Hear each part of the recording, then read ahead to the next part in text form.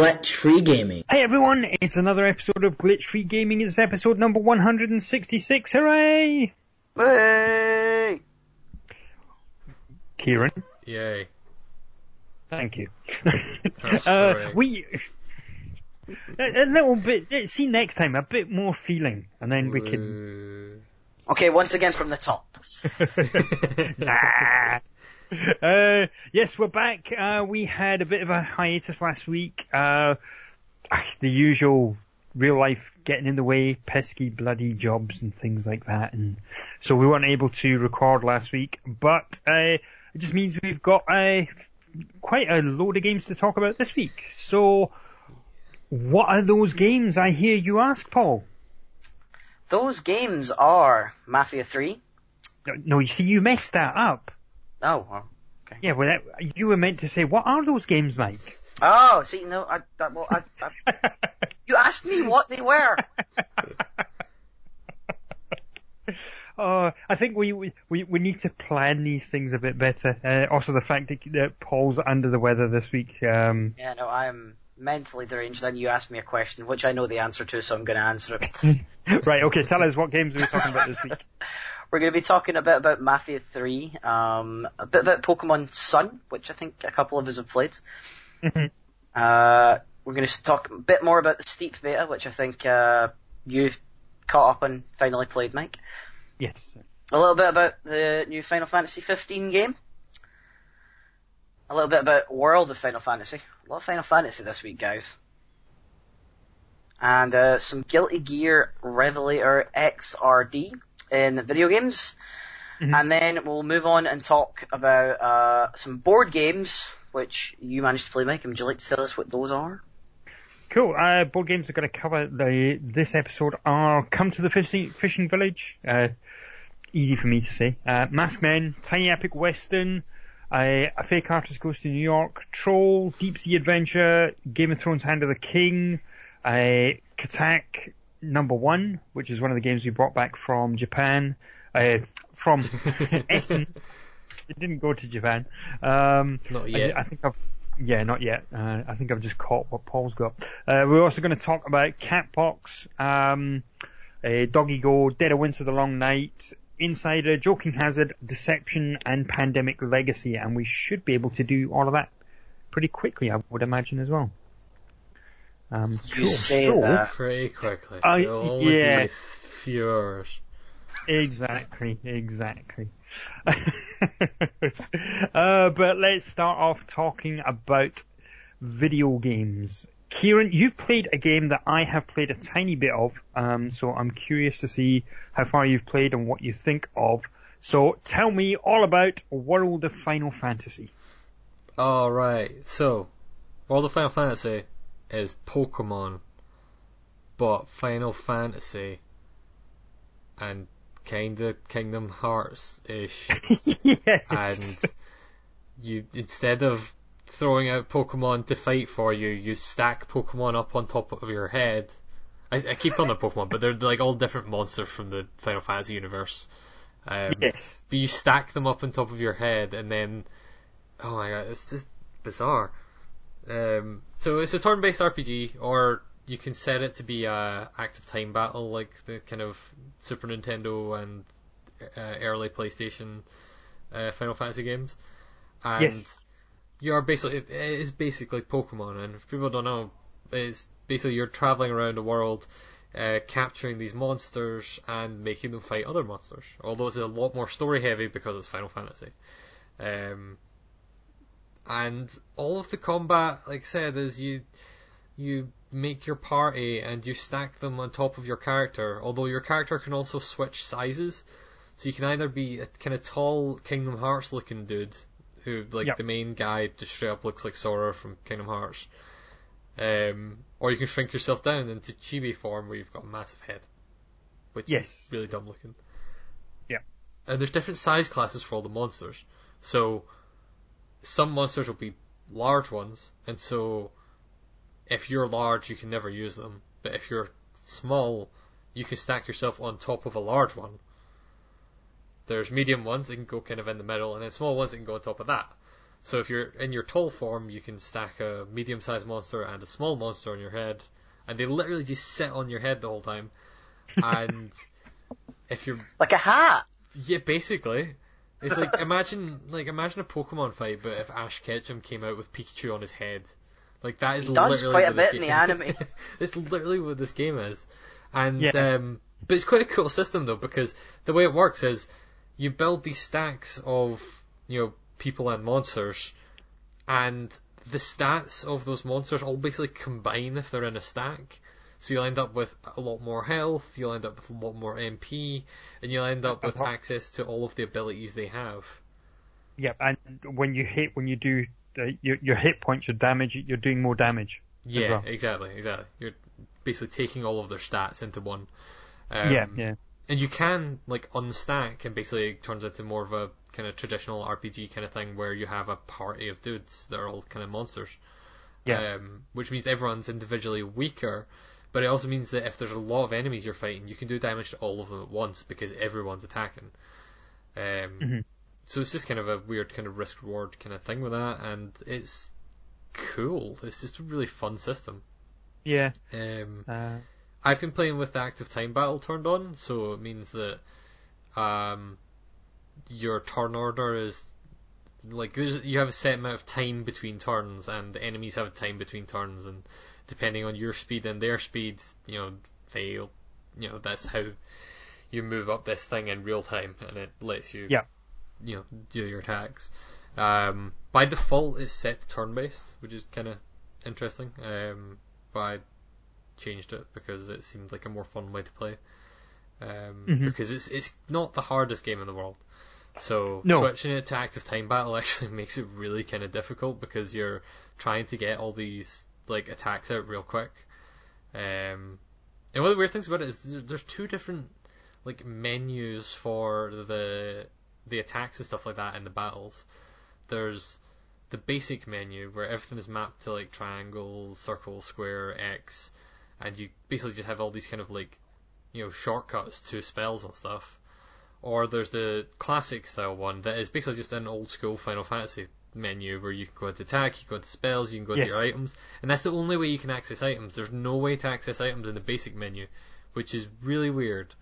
So you just basically can't heal using items if you're using the basic menu. But you can also switch between them just at the press of a button. It's not like you have to go into an options menu or something. But it's still strange. I picked up on the Vita because I was kind of, I don't know, all the stuff with Pokemon coming out and stuff like that, I did just kind of feel like one of those kind of games, and I decided to pick this up instead of Pokemon because I kind of fell out with Pokemon a while ago. But I'm enjoying it so far. I'm not super far in it. I'm maybe 3 or 4 hours in. But it seems surprisingly in depth. There's a lot to it, which I was not really expecting. And it's very well written as well. There's a lot of good kind of comedy and humour in it. And it's all voice acted, which it seems bizarre. I thought it was going to be a relatively low budget thing, but almost every line of dialogue in that game is voice acted. Yeah, it's a very well put together and a well polished product. Yeah, definitely, 100%. And the Vita version's really good. I know have you played both? Because I know you picked up both, didn't you? I have, yes. Yeah. You did the cross save stuff. Yeah, because the idea was I was going away and I wanted to play it for the weekend, so I bought the Vita version, and then that was me. I then played it once and I've never played it again on the Vita. It feels better on console. Yeah, well, I imagine that makes sense. Yeah, there's nothing wrong with the control system on the Vita, and it still looks good. It just feels that when you're looking at everything on the screen there, it feels like it's been, and I'm not trying to slag the game off or anything, but it feels like it's been downgraded, if that makes any sense. Yeah, no. I mean, to be fair, it's a PS4 game running on a Vita. There's always going to be some trade-offs. and you can see that, and it's not in a bad way. It's not like a poor port or anything like that. It's basic. They've done as much as they can without actually, making a PS4 portable. Yeah. So it does feel like you're playing a PS4 game, a port.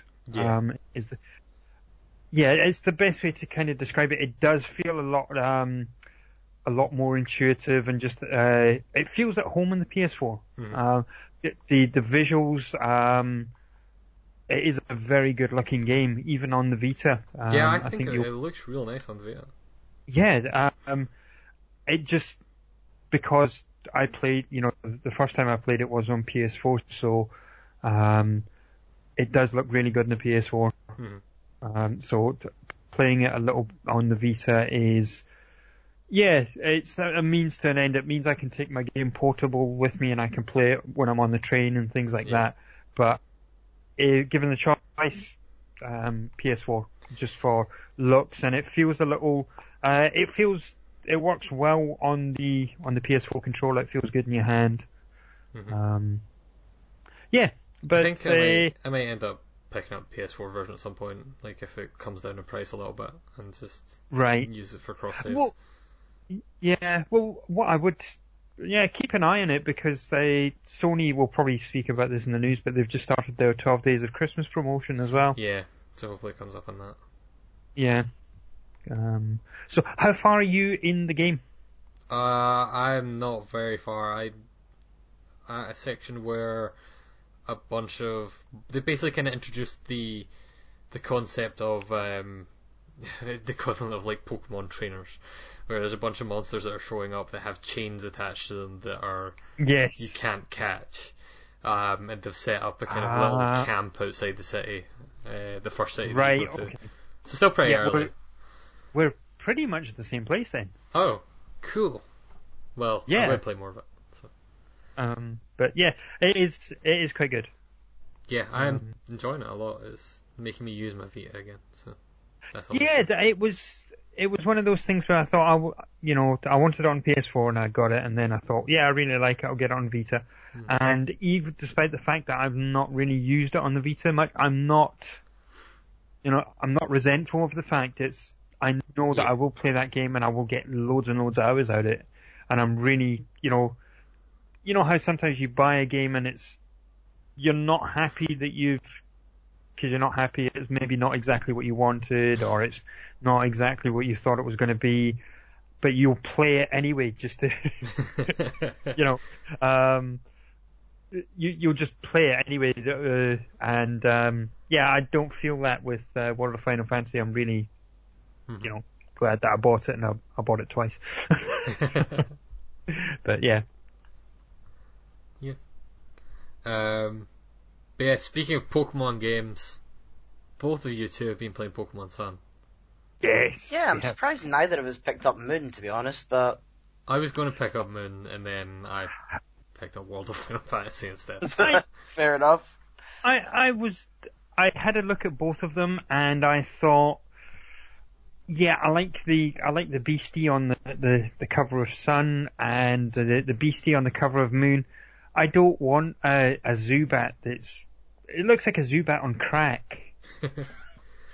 It does. I'll be honest, that was a factor in me picking Sun. My factor in picking was a little more in-depth research and stuff with certain exclusives to Sun that I preferred over... Fuck that. Talk about taking the joy out of Pokemon. There's always been version exclusive Pokemon. No, I know, but we've always kidded on about it as well. Is that I will play Pokemon and I will play it, to the death when the game comes out, and I'll finish the game and everything, and I do it. I'll go through point A to point B, and if I feel like it, I'll catch them all.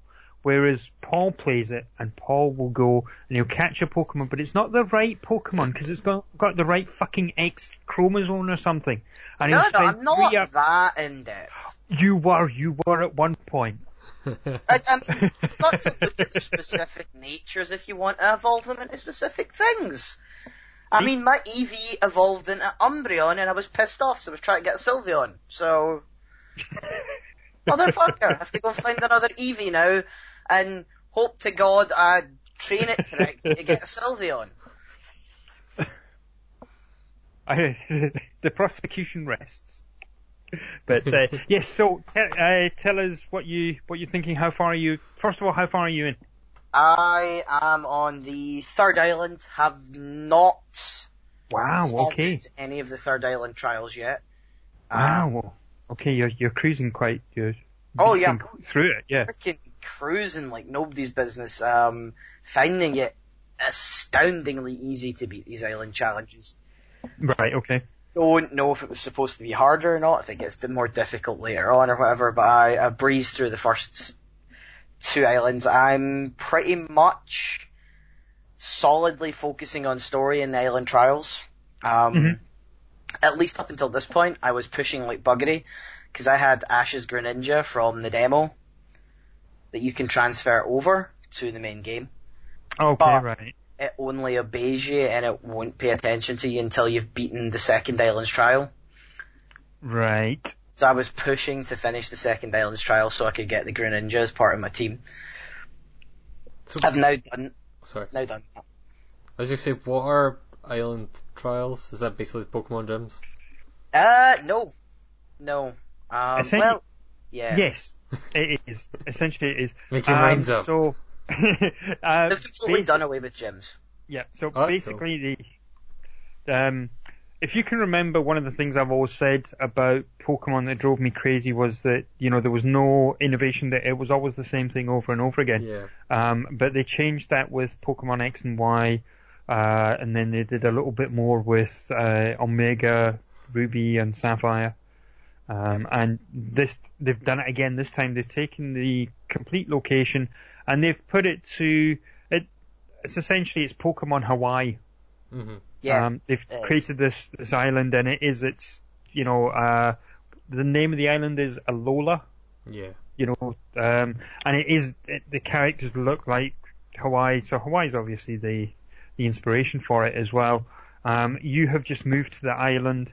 Your cousin is the Pokemon professor, and he's a younger guy, and you get given a Pokemon because it's the whole island loves Pokemon, and you're going on the Pokemon. Is it the Pokemon trials they call it? It's the Pokemon trials. Yeah. So you're off in the Pokemon trials. The Pokemon trials have you traveling through all the islands. And and you are completing in these trials. Basically, it's the gym trials, except, and I don't know if it changes. I've only done the first trial on the one island, and instead of, remember when you used to go to the gym, you used to fight trainers. Yeah. You're now fighting Pokemon themselves. Yeah, you now fight wild Pokemon. Huh. Yeah. That's quite cool. Yeah, you can't catch them or anything, and they're jumped up. They're a lot more powerful than the ones you would normally find and try and catch. And you go through all of that, and once you've done that, the leader of the area, the captain, so it's not even a gym leader anymore, they're called captains. The captain will come to you and say, "Well done, you've survived the trial of blah blah blah blah. Now you can go back into that area and you can now try and catch the Pokemon that you just fought." Huh. And then you move on. It seems kind of like they took the Ghost Tower from Pokemon Red and Blue and Lavender Town and basically turned it into the structure of the game. Where you go up and you fight that Marowak that is kind of, you can't catch it, is kind of this big Pokemon you have to fight. Yeah, kind of. Yeah. To go a bit more in depth. Yeah, definitely, isn't it? Yeah, it's just that sort of. Once you've beaten the trial and you've beaten the captain will give you a Z crystal for the type of moves that's only available in Alola.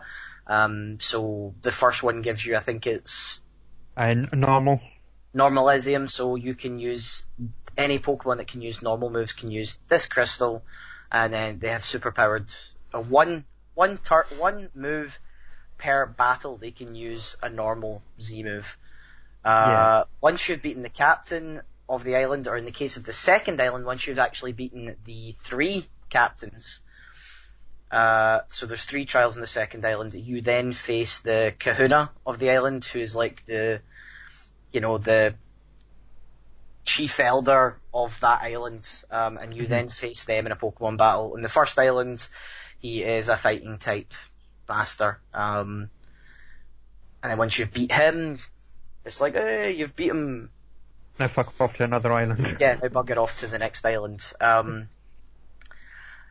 You've also got ride Pokemon in this, so instead of your Pokemon having to learn swim or fly or whatever, once you gain each ride Pokemon, you can actually just call them at any time from your Pokedex, and Charizard will appear with a saddle on it, and you can fly anywhere in the island you've previously been. Or Taurus will appear and it uses Rock Smash to get you through rocks.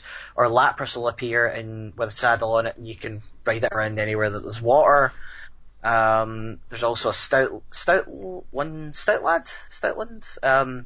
the big sheepdog Pokemon. Oh yes, yeah. For when you get to the second island, the first thing you get is that, and you can actually use it for finding hidden items. That's cool. Mm-hmm. So you can trundle around the forest or whatever, riding that Pokemon and using it for hidden items, which, in some cases have been really actually quite good for me. I've actually found a bunch of TMs that way, so. That's cool, because the ATM system was terrible. Well, let's be honest, it was terrible. Like, yeah, you basically just ended up with one shitty Pokemon that you put Surf and Rock Smash and Strength and Waterfall on, and then you're like, fuck it, this is the useless Pokemon that has these shitty attacks. There's no need for an HM sleeve. They've removed the need for it through being able to call these Pokemon in and use them at any given time anywhere you are on the map. You guys are making me want to buy Pokemon. The other thing as well is the way that the game looks as well. So they've it has gone more for the the 3D isometric look. Yeah. It's not, the top down is completely gone now. Yes, cool. It looks so nice compared to the game. Absolutely gorgeous. Does it control well though? Because I remember Pokemon X and Y had that main city you could go into where it turned into like over the shoulder RPG, and it was garbage. It was the worst thing ever. No, it controls. I feel it controls really well. It controls really well. Yeah, the camera, they've changed it as well. So sometimes in close spaces, when you're in the towns, the camera is near enough on your shoulder. Yeah. And then when the section that I'm at the moment, you're going up the side of a mountain, so the camera is actually pulled back and it's close to like top down isometric. Mm-hmm. So they've got the automatic camera controls, zooming in and zooming out at the right points, and it looks really, really good. Yeah, at no point though does it feel like that's bad or forced or it's giving you motion sickness or anything like that. It's done really, really well, as Mike says. Yeah. I'm really impressed with this one. Like I said, Pokemon has been getting better and better since Pokemon X and Y. They have been now. They're making new games now. They've kept the core addictive thing of, I need to catch my Pokemon. I need to evolve the one that I've got to the next form, and then but I've just evolved my I don't know, fucking Pokemon out. I need to go and catch another base one. Yeah. But so it's still got this gotta catch them all. And we knew that they would never lose it. They just need to keep it fresh in terms of the story. Yeah, they've and update the look. Mechanic. Yeah, and they've done that. Eventually they've been dragged kicking and screaming into the 21st century. That's good. I don't know about you, Paul. Recommend it, yeah? Oh yeah, highly recommend it. Even if you have felt disillusioned, even with X, Y, Omega Ruby, this game is... They've taken Pokemon, as you said, dragged the core mechanic, kicking and screaming, up to date, reinvented it in such a way that it feels fresh, it feels new, but it's still everything you love Uh-huh. Yeah. So- I think the other weird thing that we should talk about just quickly as well, and then probably talk about something else, is the new Pokedex. The Pokedex is fucking great. It's so good. So. Yeah, I was reading a NeoGAF thread about this that was. I take you're talking about the entries in the Pokedex. What? We're No. talking about. Oh. Pokedex itself. Okay. Yeah, so what the Pokedex now is, it's this strange looking thing, and then you find out that they found this little electric Pokemon.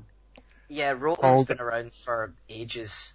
Yeah, but they've now given Rotom a personality, and he can speak. Okay. So what happens is they've now built the Pokedex that it can house a Pokemon. Yeah. So this Rotom goes, and you now have a Rotom Pokedex. Your Pokedex talks to you, and it says weird shit. So you'll be you'll be busy off setting for another route, and Rotom says, and it's really badly spelt because all the S's are like Z's because of course it's electric. Yeah. Sure, that's how electricity works. And it's like, eyes wonders what's next rounds the corner. Obviously it's not voice acted, but that's the way it's written.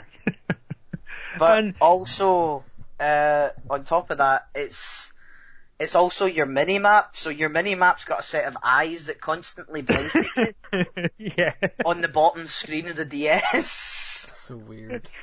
Oh, It's nice though, because there's actually, instead of wandering around aimlessly to figure out where the feck you're going at times that you used to do in Pokemon, this Rotom Dex knows where you're going, so there's markers to follow on the mini-map. Mm-hmm.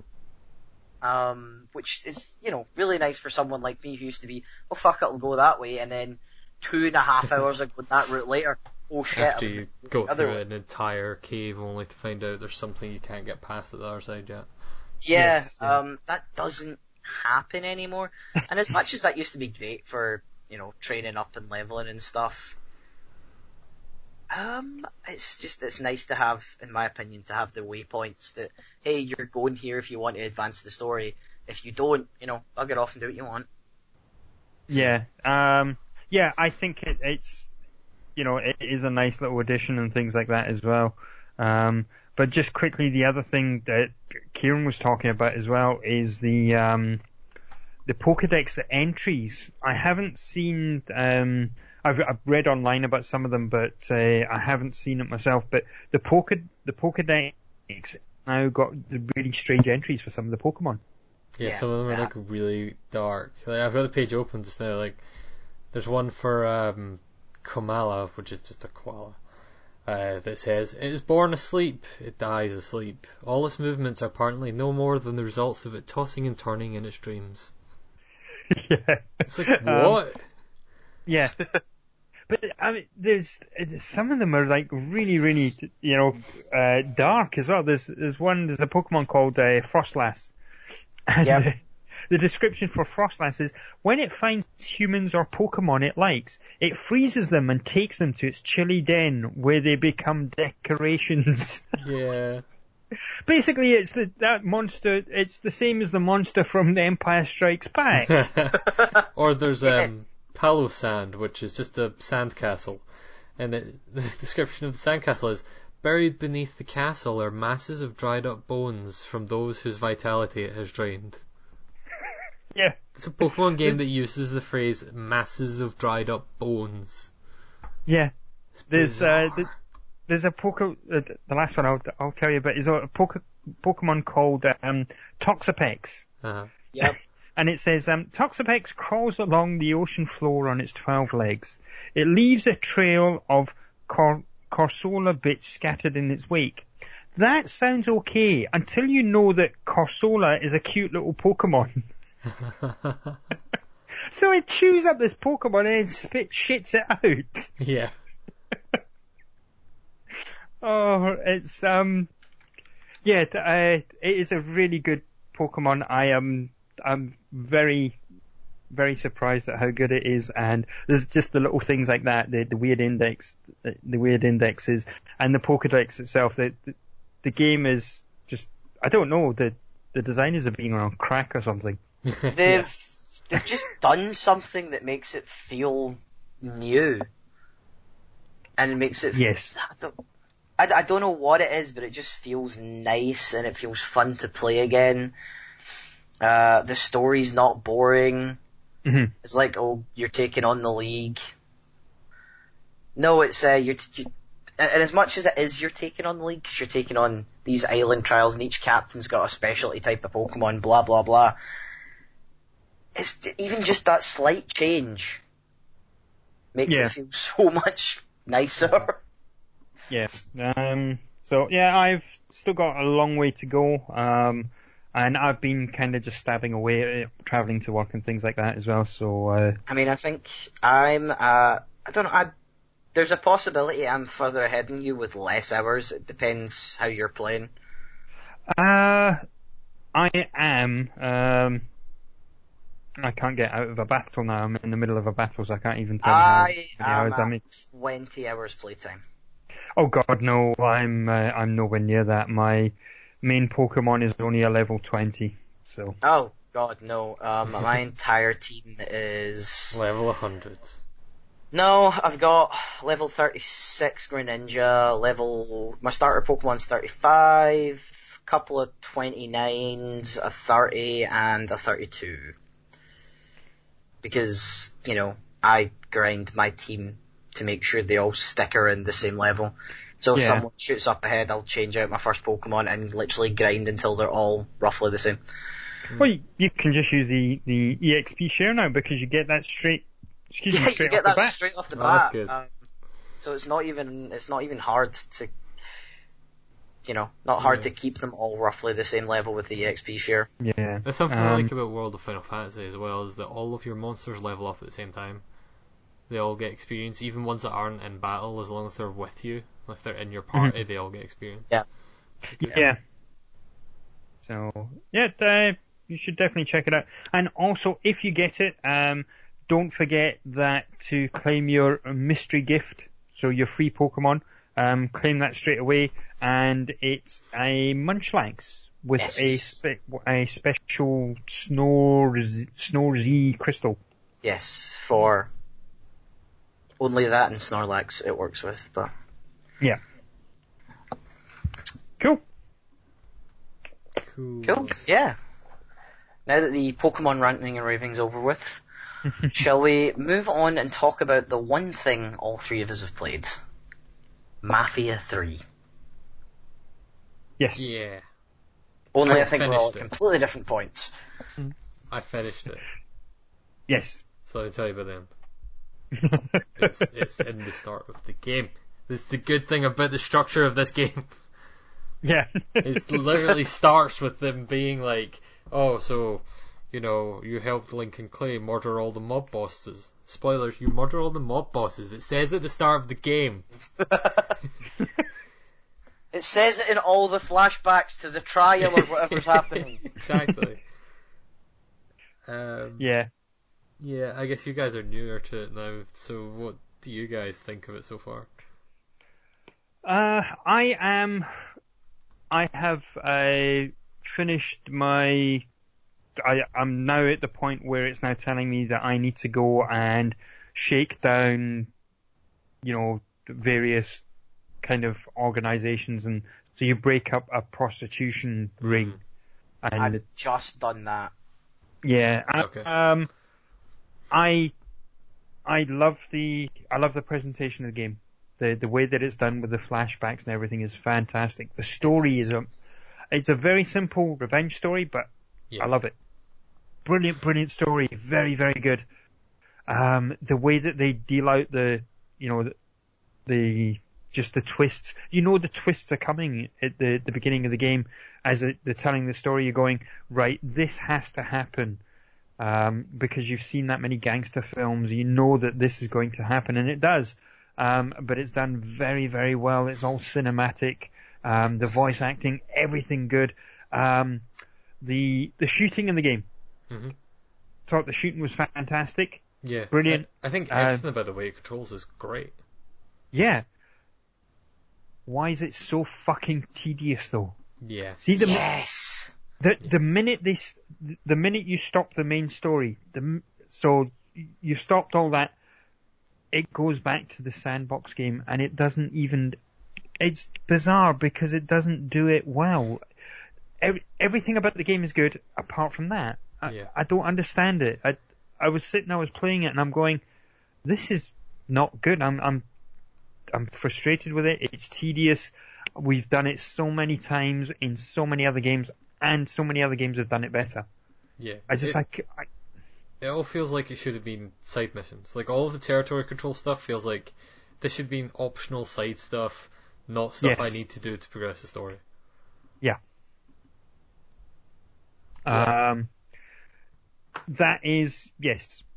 I think I've said it all. Yeah, that never changes. The whole game is like that. There's like a bit more of a balance of like less of that stuff and more story missions towards the end. Like they start throwing in like a handful of story missions at a time rather than just, you do all this and you get a story mission. There's like 2 or 3 instead. But it's still mostly just the open world, go to this place, destroy these crates, shoot these guys, go drive to the next place. Although it got to the point where I got pretty good at all of the like killing enforcer stuff, to the point where like no one even saw me anymore. I was playing it almost like Hitman, where I was just sneaking up, assassinating the enforcer guy and not aggroing anyone else and just leaving, so I could very quickly get in and out of all of these areas without having to care too much. But yeah, it's like my favorite stuff in that game is you finish those open worldy bits, and every single time it's your FBI buddy Donovan comes up in his weird rape van and is like, "Hey, get in my van." You're like, "No, not again." Pretty much. And he's like, "Hey, I've got some juicy details about the next mob boss you've got to kill." And then it'll cut to a cutscene of Donovan getting interviewed at a court, in a court by judges, saying, "Yeah, we found this guy, fucking hung up on a crucifix and burnt alive." And it's like, "Oh man, I get to do that. Oh fuck, this next mission is gonna be so good." And it's really good at hyping you up for that stuff right away. Yes. It's just a shame that there's so much kind of filler between each of the main missions.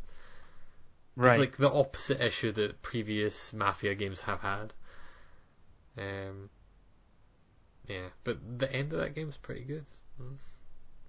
It's in our Game of the Year list because there's a cutscene in there that I really thought was great.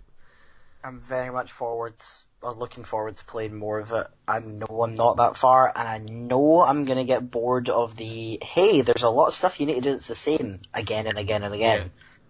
Yeah. But the story just seems so good that you want to plow through that to get to it. I would have finished this game like a week or so before I did if it didn't have so much filler. Like, I would have powered through that story super quickly.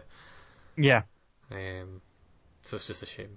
But it's one of those games where it does so many things so well. Like, I also recommend, if you haven't already, in the options there's a simulation mode for driving. Yes, I've done that. I recommend turning that on if you haven't. It's so good.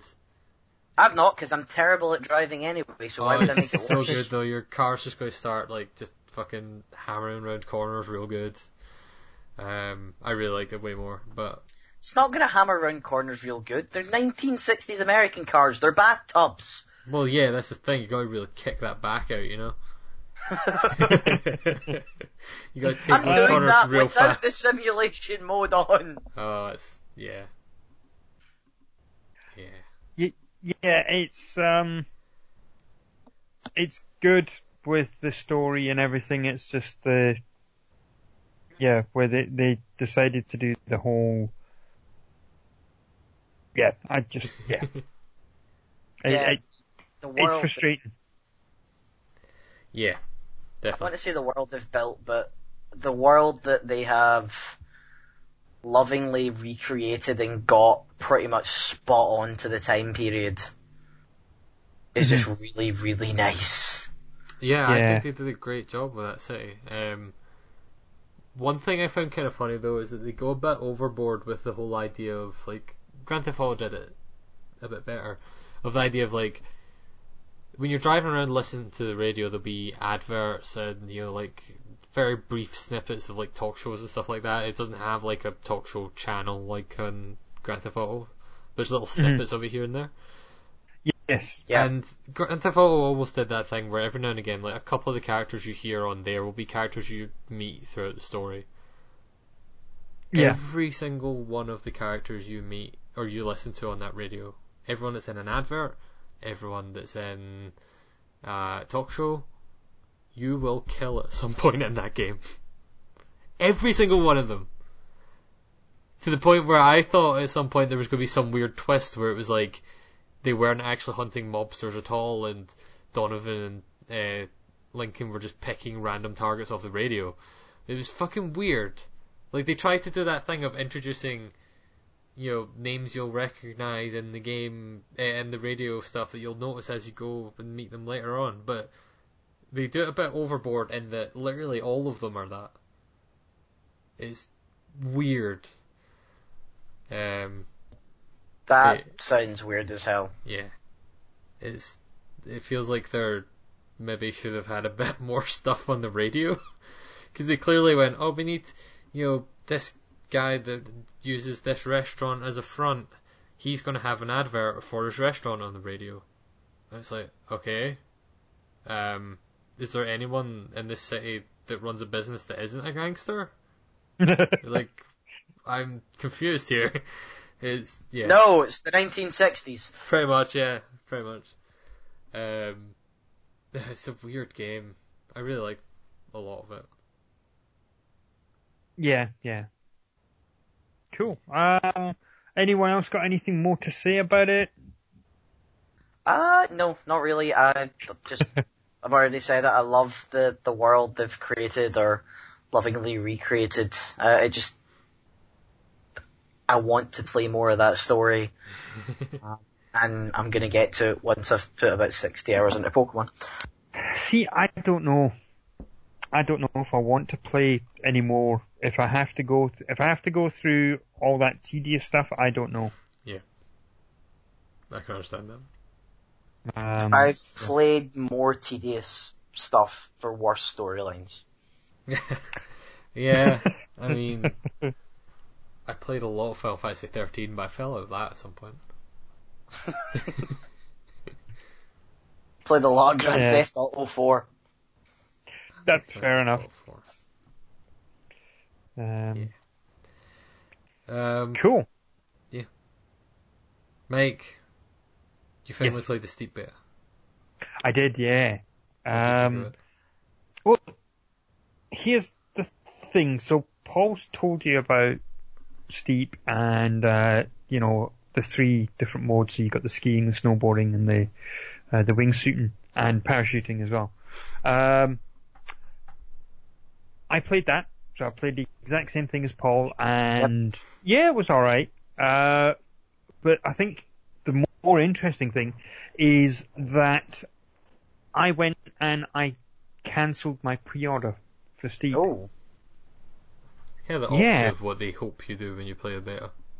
Yes, yeah. And the game looks gorgeous. Mm-hmm.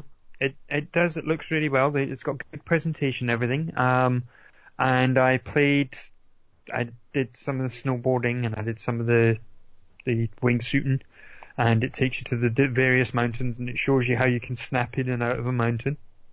All very good and everything. And I thought, it's alright. It's alright. And it's missing that little extra punch. That little extra punch is not there.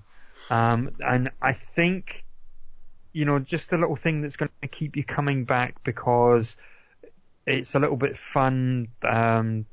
It's not SSX. Just put that right out there. No, it's not.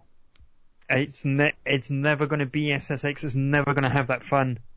Well, it's not as arcadey. It feels like almost like the Drive Club of snowboarding games or Yeah. snow sport games Yeah. because it's not super arcadey, but it's also not a simulation. It's like this weird in between point where Yeah. there's more Um, physics to it but than most other things would have.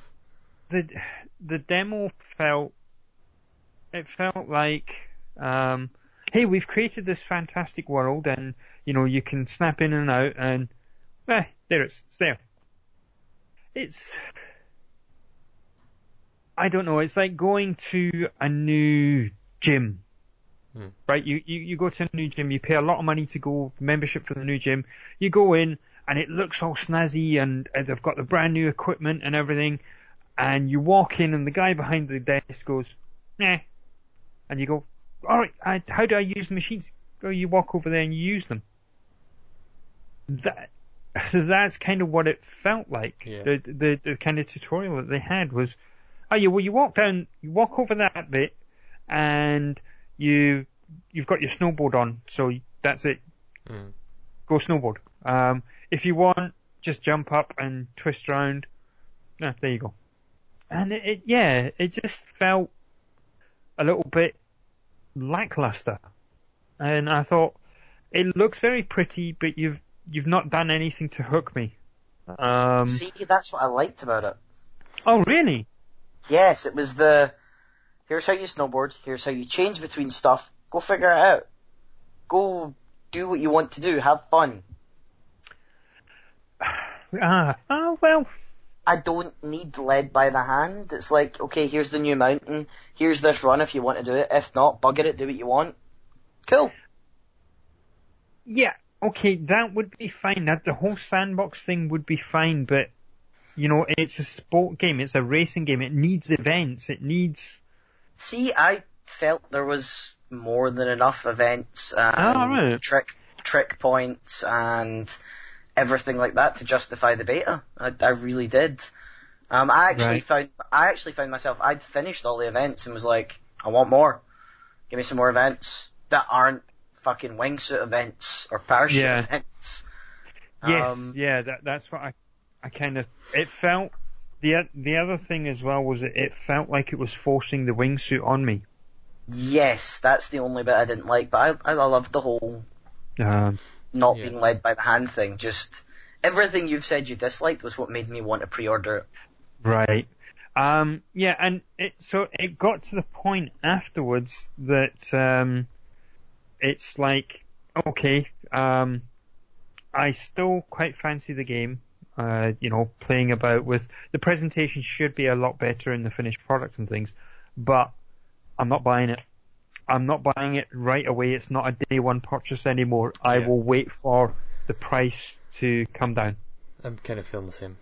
Like I didn't play much of the beta, but I liked what I played of it, but not enough to pre-order it. Yeah.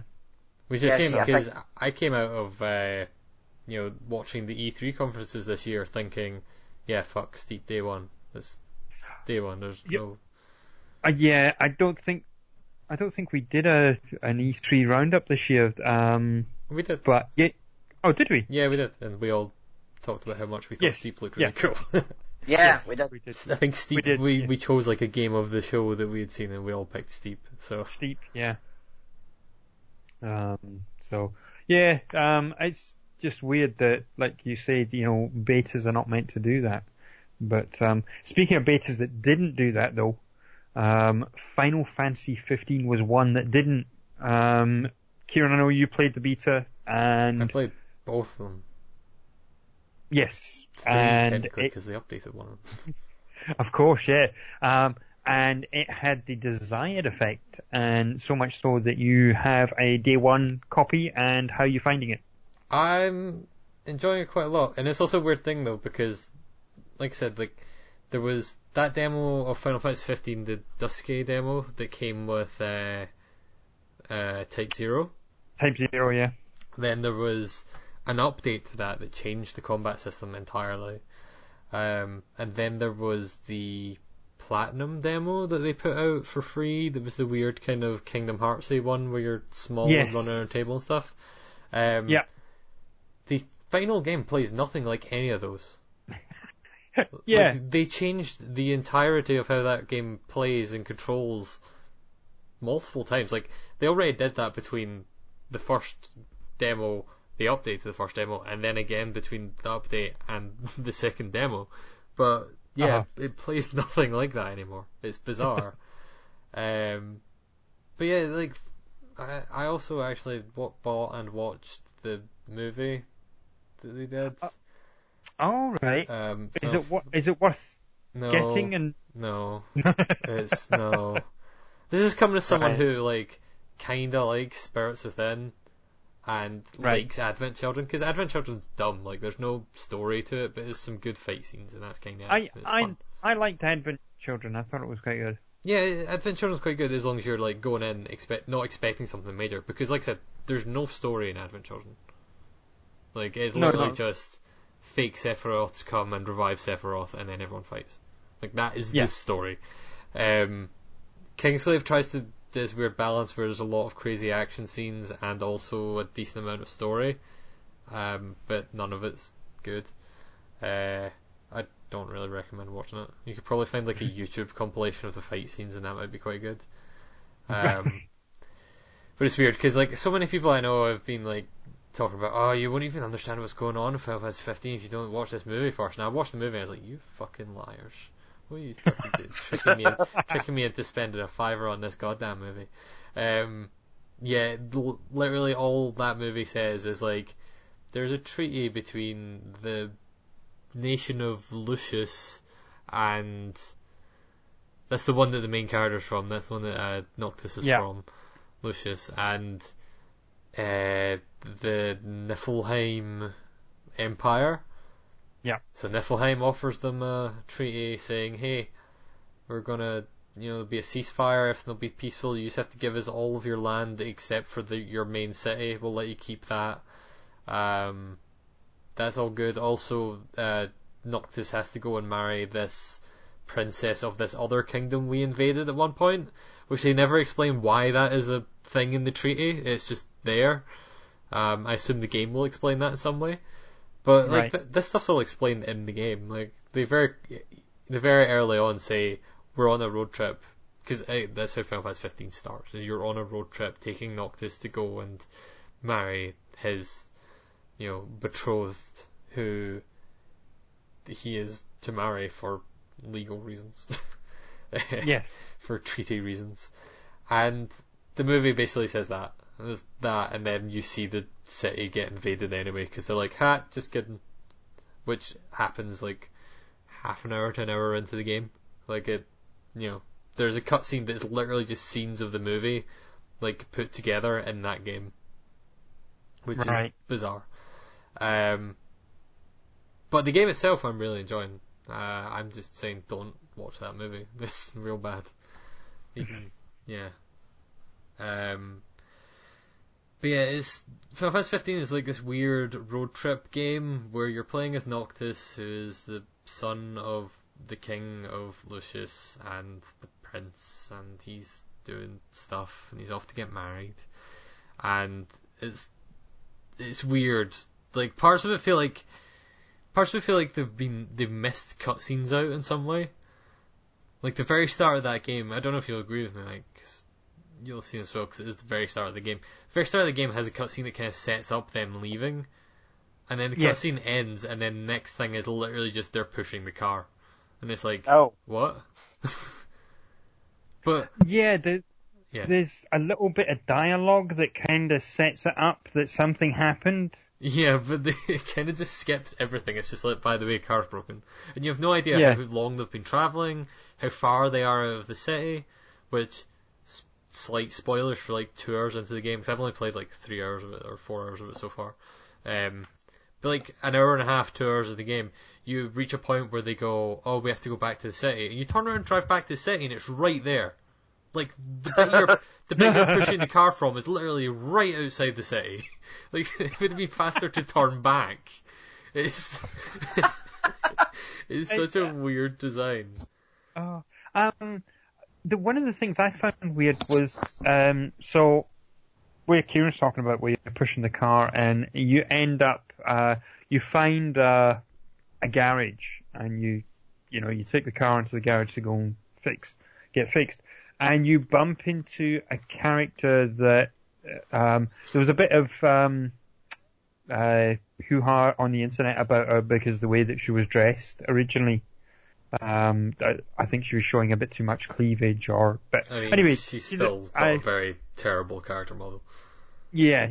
It's her name's Cindy, and she's a mechanic, and so you're speaking to her, but it's strange. You don't speak to her too much, and you speak to her in the cutscenes, and you speak to her again, and she gives you a side quest to go off and kill some beasties. No problem at all. You go off and you kill the beasties. The first set of beasties that you killed, or the first objective she's given you complete that, and the phone goes, and it's Cindy, and she talks to you, and you talk back, and she tells you to go and do something else. But the exchange between the characters is like, hang on, there's this familiarity that the way that they're interacting. It feels like I'm missing something. Like you were saying, it feels like they've skipped cutscenes. But to be fair, and that I found so far, I'm slightly further than you, I think, but so far Noctis speaks that way to everyone. I think Noctis is just like supposed to be this really kind of like friendly guy who everyone just gets along with.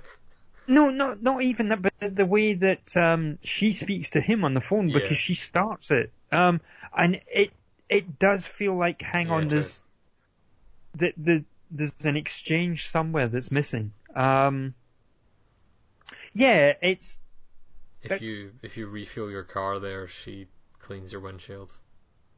Oh, does she? And it's kind of exactly what you expect.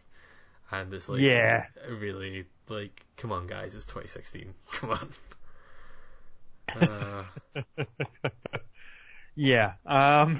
For a game that is kind of like so modern and has so many kind of new ideas and stuff like that, it's like, by the way, also we have our equivalent of Quiet from MGS5.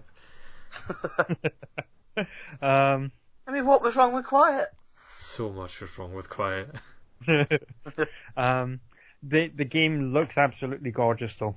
Yeah, it looks fantastic. And it animates real well. Like, there's so many just little animations for things that are just so good. Like, if you're running and you run towards like a small wall, Noctis will just like take a leap at it and just jump over it, and it's just this nice little animation that it does automatically. It's really cool. So I was just having a go at some of the small talk and the exchanges between Cindy and Noctis, but when you're running somewhere and you're going somewhere, the characters talk to themselves. It reminds me of Dragon Age. That whole thing. Except Dragon Age was a bit more, the information it gave you a bit more about the characters. The little bit we've been getting so far feels like it's filling in the backstory, so it's they're like explain, like you learn about the fact that their marriage is part of a treaty because they're talking about it in the car. Whereas when in Dragon Age it was just more about funny little ticks and funny little stories. You could actually get away with not paying attention to those, whereas these ones, it feels like, it's filling in the gaps. Yeah, which I kind of like. It makes it feel...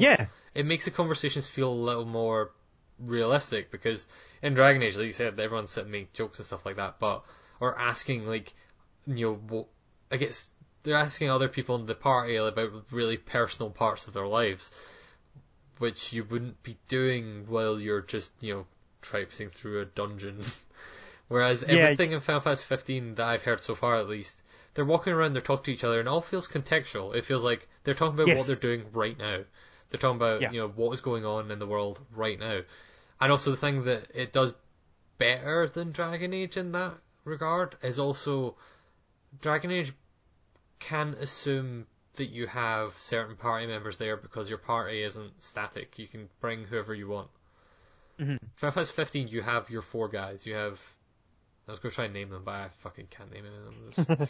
Gladio, Prompto, Ignis? Yes, Ignis. So yeah, Gladio, Prompto, Ignis, and Noctis, and that is the 4. So every conversation they have involves all 4 of them generally, because they're all there and they can assume they are all there and they all talk to each other and it feels like a real conversation of a group of people that are wandering around. Yeah. At times it feels like a real conversation that has been translated from Japanese, but yes, mostly it's alright. yeah.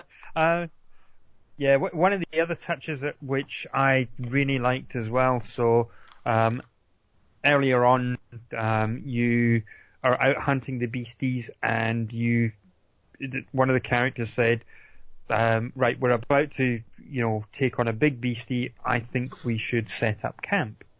Mm-hmm. So, and it's a direct hint, and a little text box the first time it happens comes up, and it says, "Some characters will sometimes guide you to do something." This is just purely, it's a hint. You can do it whether you want to or not. And you can, so it comes up in the text box and you can choose what you want to do. So that's fine. And I said, yes, we'll camp. So, and it points me to the nearest place where I can set up camp. Previously in old school Final Fantasy games, I think it was in 7 and it definitely was in 8. You would find a little area where you could camp and it had the little spinning save point. Yeah. I think 4 and 5 and 6 all had that as well. Yeah, you would go up to it and you would save and, it would give you your menus and where you could do everything. This doesn't do that because obviously we're in shiny next gen and you go to the campsite, the characters, there's a cutscene that plays where the characters are building the camp and they're making tents and they're making the campfire and everything. And it's an evolution of the, in Tomb Raider, where Lara's sitting at the campfire and she's sitting, it's an evolution of that because you actually see them building the camp and at the end taking the camp down and cooking the meal. The meal gets put in front of you and everything. Cooking the meal is kind of one of the important bits. Yes, Cooking the meal. Yeah. There's a whole kind of, not quite mini game, but there's a mechanic built around it where eating certain types of food will give you certain bonuses, and one of your characters is basically kind of the cook, and he enjoys cooking, so he cooks, and the more he cooks, the better he gets at cooking, the better bonuses you get, so you want to camp more, which is cool. It's a weird thing. But there's also other stuff, like you want to camp because you want to sleep, because you don't level up in this game through battles. Yes. You fight things, which we haven't even talked about the fighting system yet, but we'll get to it eventually. There's a reason why we're leaving it to last, or at least for me, because it's one of the least memorable, interesting parts of it for me.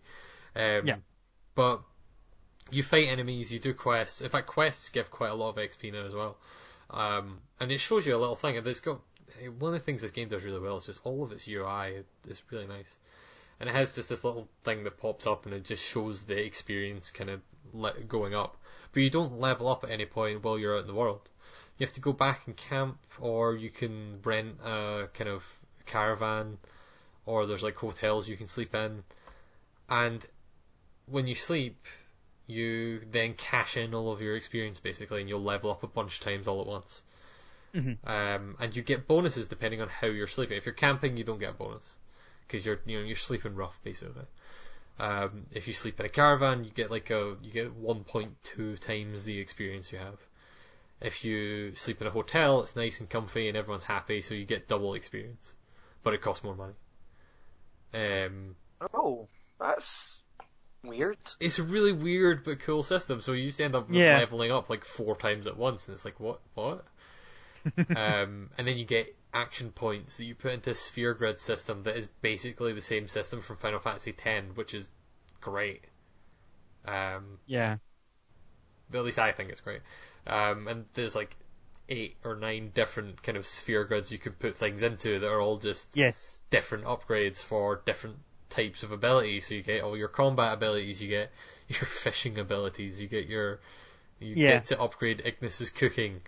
You upgrade Prompto's ability to take photos because Prompto will just take photos as you're fighting, and then every time you camp, he'll bring out all his photos and be like, "Oh man, look at these photos I took," and they're all terrible because they're just randomly taking screenshots from Prompto's like wherever Point of Prompto view, was yeah. standing in a fight, and they all look terrible because it's you like clipping through an enemy and dumb things like that you don't notice when you're fighting, but when you take a screenshot of it, it's like, oh, okay, that's bad. Yeah, but saying that, there was a couple that that he'd taken that were actually quite good.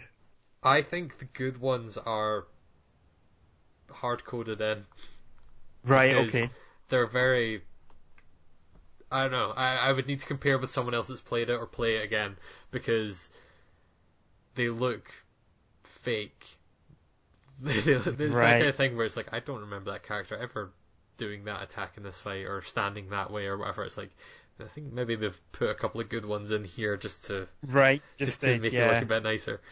But I'm also interested in leveling up his ability to take photos to see if he takes better photos because that'd be pretty good. Yeah. It's just a lot of nice touches. But it feels like, and probably you're going to say this about the combat, but it feels like they've created this really nice world and they've created a really good experience, and they want you to experience as much of it as possible in the best way as possible.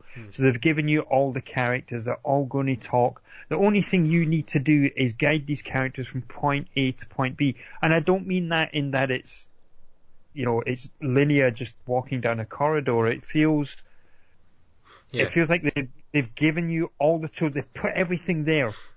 And it's like, all you need to do is play the game. Mm-hmm. If that makes any sense. Because it's definitely not linear, is worth noting, because it is a really big open world thing. Like, the world is massive. There's a lot of... In fact, one of the things that I've not been liking so far, but it's something I assume gets fixed later, is there's a lot of just running, like, to nowhere, or, to places. There's, like, big open spaces, there's nothing between point A and B, and you're running there, because you stopped your car at the closest road, and you can't take your next fancy car off the road, so run. But there's also a bunch of points where you can get chocobos from, which I assume later in the game you can use those to get chocobos, and that would probably fix that. But early on that's not the case. Have you reached... there's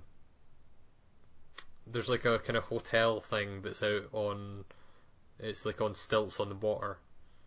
No, I haven't. Okay. I haven't reached that yet. I have played. So you're talking about, you can do whatever you want and things. I spent half an hour playing a video game, an arcade machine, game. Yeah. Oh, that thing's great. It's half an hour playing a game inside a game. I did, yes. I think they're really small phones. Really? I think I read that somewhere. You just keep. It's a strange little. It's a mini game, but you keep playing and playing, and I didn't seem to lose, and the game didn't seem to end, and I was waiting for it to end. Eventually, I just quit. I just walked away from the machine. I was the same. Like, I don't understand. I assume there's a way to lose. I assume eventually it'll ramp up in some way, but because I kind of figured the controls out pretty quickly, and I was the same as you. I just kept killing bosses and new boss encounters, new characters, new level, and it was like I was waiting for something else to happen, and I stuck with it for half a bloody hour. Yeah. It was good. I enjoyed it. It was fun, and then I came back into this gorgeous, lush world, and it was getting late, so I spoke to somebody in the diner, and it said you can go on a hunting mission, and they've warned me, they're telling you, you can go after the really dangerous ones. I'll do them. And the game says they're really dangerous, and it's like, it's fine. I'm going to bed, so if I die, I don't care. So you wait for night to fall and you go out. It's kind of got this weird thing as well where there's certain enemies and certain things that only come out at night, and the more dangerous ones come out at night. Yeah. I did. No, sorry, I'll let you go. No. I was going to say, when you get in your car, You could set it to auto drive, which you kind of want to do because the driving is kind of terrible. Oh, There's nothing yeah, to it's it. not very good. There's not really anything to it. It's literally just you hold down accelerate and go down the road and occasionally turn a corner, but there's not. You can't drive off the road or do any cool open world driving stuff. It's just kind of very linear, Yes. which again is weird given the world is so open. But Ignis will drive for you if you set it to automatic, and Yeah.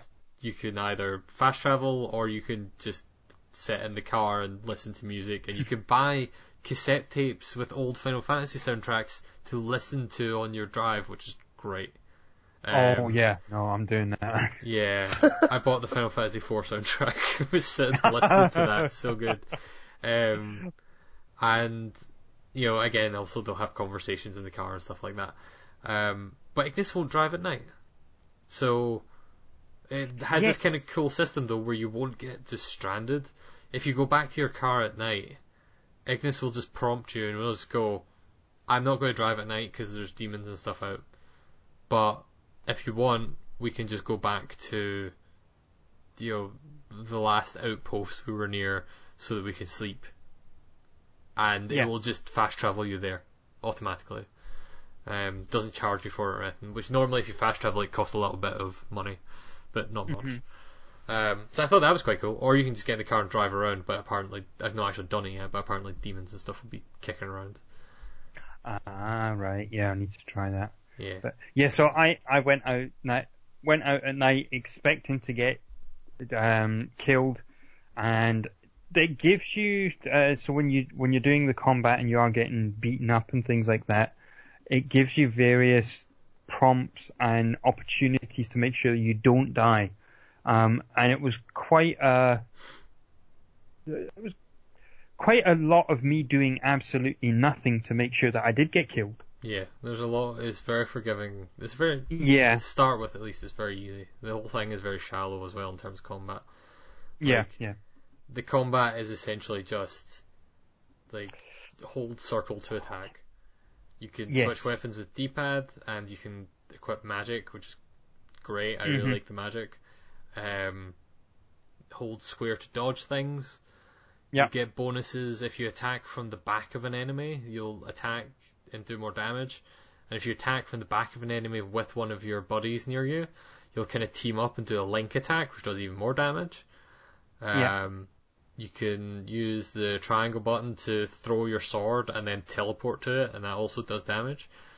And what you can do is if you do that and you're behind the enemy, so you get the bonus damage for doing the teleport attack, plus the bonus damage for the blindside attack, and if the guy's next to you, you get a bonus for the chain, so you can chain all these things up. It's a fun enough system. It's not super in-depth. It's not, like, if this was all there was in the game, like, if there wasn't, you know, the big open world and all the stuff to do and the interesting conversations, the story and stuff like that, if this was, like, an action game that had this combat, we'd be calling it super disappointing. Yeah. But the fact that it's an RPG, that this combat is good. It's not great, but it is good. And it has all this other stuff built around it that, you know. It's good enough. Yeah, kind of. It's kind of how I felt about the Witcher 3 combat in a lot of ways as well, where the Witcher 3 combat, again, if it'd been in an action game, we'd be saying that action game was bad. But it, you know, as part of this overall bigger thing, it was pretty good. But yeah, the combat's definitely not the kind of best part of it so far. But it's still good. Like, again, it's very flashy. There's a lot of cool attacks and stuff like that you do. There is some strategy to it. There's a lot of, like, different enemies will move in different ways and attack in different ways. Although I found myself mostly, like, if I get kind of in trouble at all, it's mostly because I've been overwhelmed by enemies rather than because something was super strong. If something is super strong, you kind of just dodge it most of the time and you pick away at it really slowly. But if there's tons of enemies, then the moment you try to attack one thing, then 4 other guys attack you, so you can't dodge it. But I'm enjoying Final Fantasy 15 so far, which is kind of not really what I expected. I half expected to pick it up and be like, well, this was another Final Fantasy 13, great. But it's actually really good. Yeah. Cool. Yeah. The only game we have left on this list of video games, spoilers for people, Yes. we have a list of video games here, like we read at the start, is Guilty Gear Revelator Xrd, which is, I'm pretty sure, not the name of that game, but close enough. Yeah, I think it's Is Xrd it Guilty Gear Revelator. Xrd Revelator? Yeah. I don't know, I reviewed that game, I don't remember. So, I picked this game up on, was it Cyber Monday or Cyber Tuesday or fucking give us money because it's Black Friday weekend. Black Friday week, whichever one. Yeah. Which is then proceeded to be followed by Cyber Week nowadays instead of Cyber Monday. Yeah, Amazon did their fucking Black Friday deals all week last week, and then I was like, okay, all those deals are gone finally, that's awesome. And then on Monday they're like, ready for a new week of deals? And it's like, oh god, Jesus, god damn it. Yeah. But so actually the only game that I picked up was Guilty Gear. Guilty Gear has been a series that I've kind of dipped in and out of in various platforms. I think I've got a 3DS game or a DS game. I played quite a load of the PSP two Guilty Gear games. And it's just one of these strange Japanese fighting games that is always been fun to play. And if you ever try and figure out the story, I'm pretty sure your head will explode. Yeah, especially this one and the last one where they have this big in-depth story mode that you don't need to play because there's no game in it, it's just a movie. But it's a movie, it's not really even just like a visual novel. There's definitely visual novel parts of it where you're just kind of tapping through text. But there's a lot of like in-depth animations and stuff like that that are not used in the game, and it's like weird that they put so much effort into this weird story mode. Yeah, very strange. Also, it's really and then pretty. Yeah, very, very pretty. But what you can do is you can select chapters. So the thing story mode has chapters. Yeah. What so the you hell? You don't watch the whole thing in a one go. Yeah. And if you're watching it, so I started it and I thought, really right, long. story mode. I'll play story mode. And I'm sitting there for like 10 minutes. It's going through all this stuff, and I thought, oh, okay. That the text saying you don't play, you watch this was absolutely right.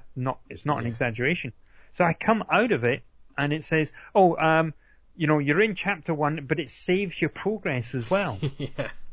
It's bizarre. Remember, this is the by the story... same guys that made Blaze Blue, which has the exact same stuff in it. Yeah. But it is absolutely gorgeous. Story is completely bonkers. A lot of the characters, there's quite a few of the characters that I know. May, which is the little girl with the big anchor, she's a sky pirate. Yeah. So I've played through her arcade bit. I've used Ino, which is the musical witch with the possessed hat. Yeah. It's like the Sorting Hat imagine the Sorting Hat had a really bad day and it was hungry and it just fucking eats everything. It's a cross between the Sorting Hat and Pac-Man, really. I know that. Yeah. So there's Saul Bad Guy and quite a few other characters that I know. Fun little fighting game. I've been using they call it the style mode, which essentially just bash buttons and you'll pull off amazing combos. Yeah. Yeah, Blaze Blue had the same thing as well. They added it where it's just like, if you want to do flashy, cool things, this is the one. Or you can turn it off to play it more like a kind of traditional fighting game. Yeah.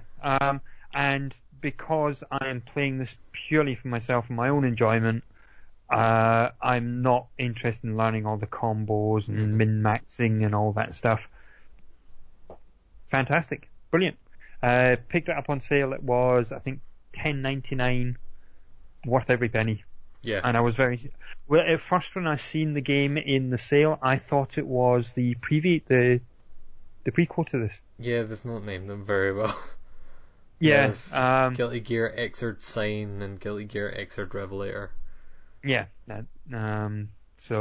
But yeah, if it is on sale ever again, or you see a cheap physical copy, and you're curious, check it out. Guilty Gear, like I said, it is a very, very bizarre, wonderfully so, bizarre fighting game with some of the characters, and yeah, you should check it out.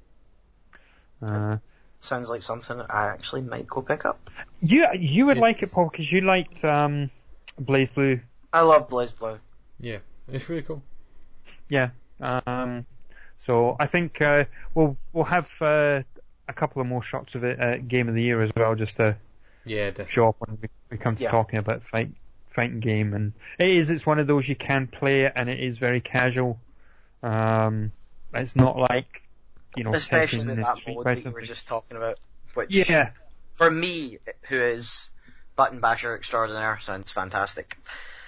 There's another fighting game that came out this year though that was even better as kind of a fun light button masher that you guys are going to get to play at Game of the Year.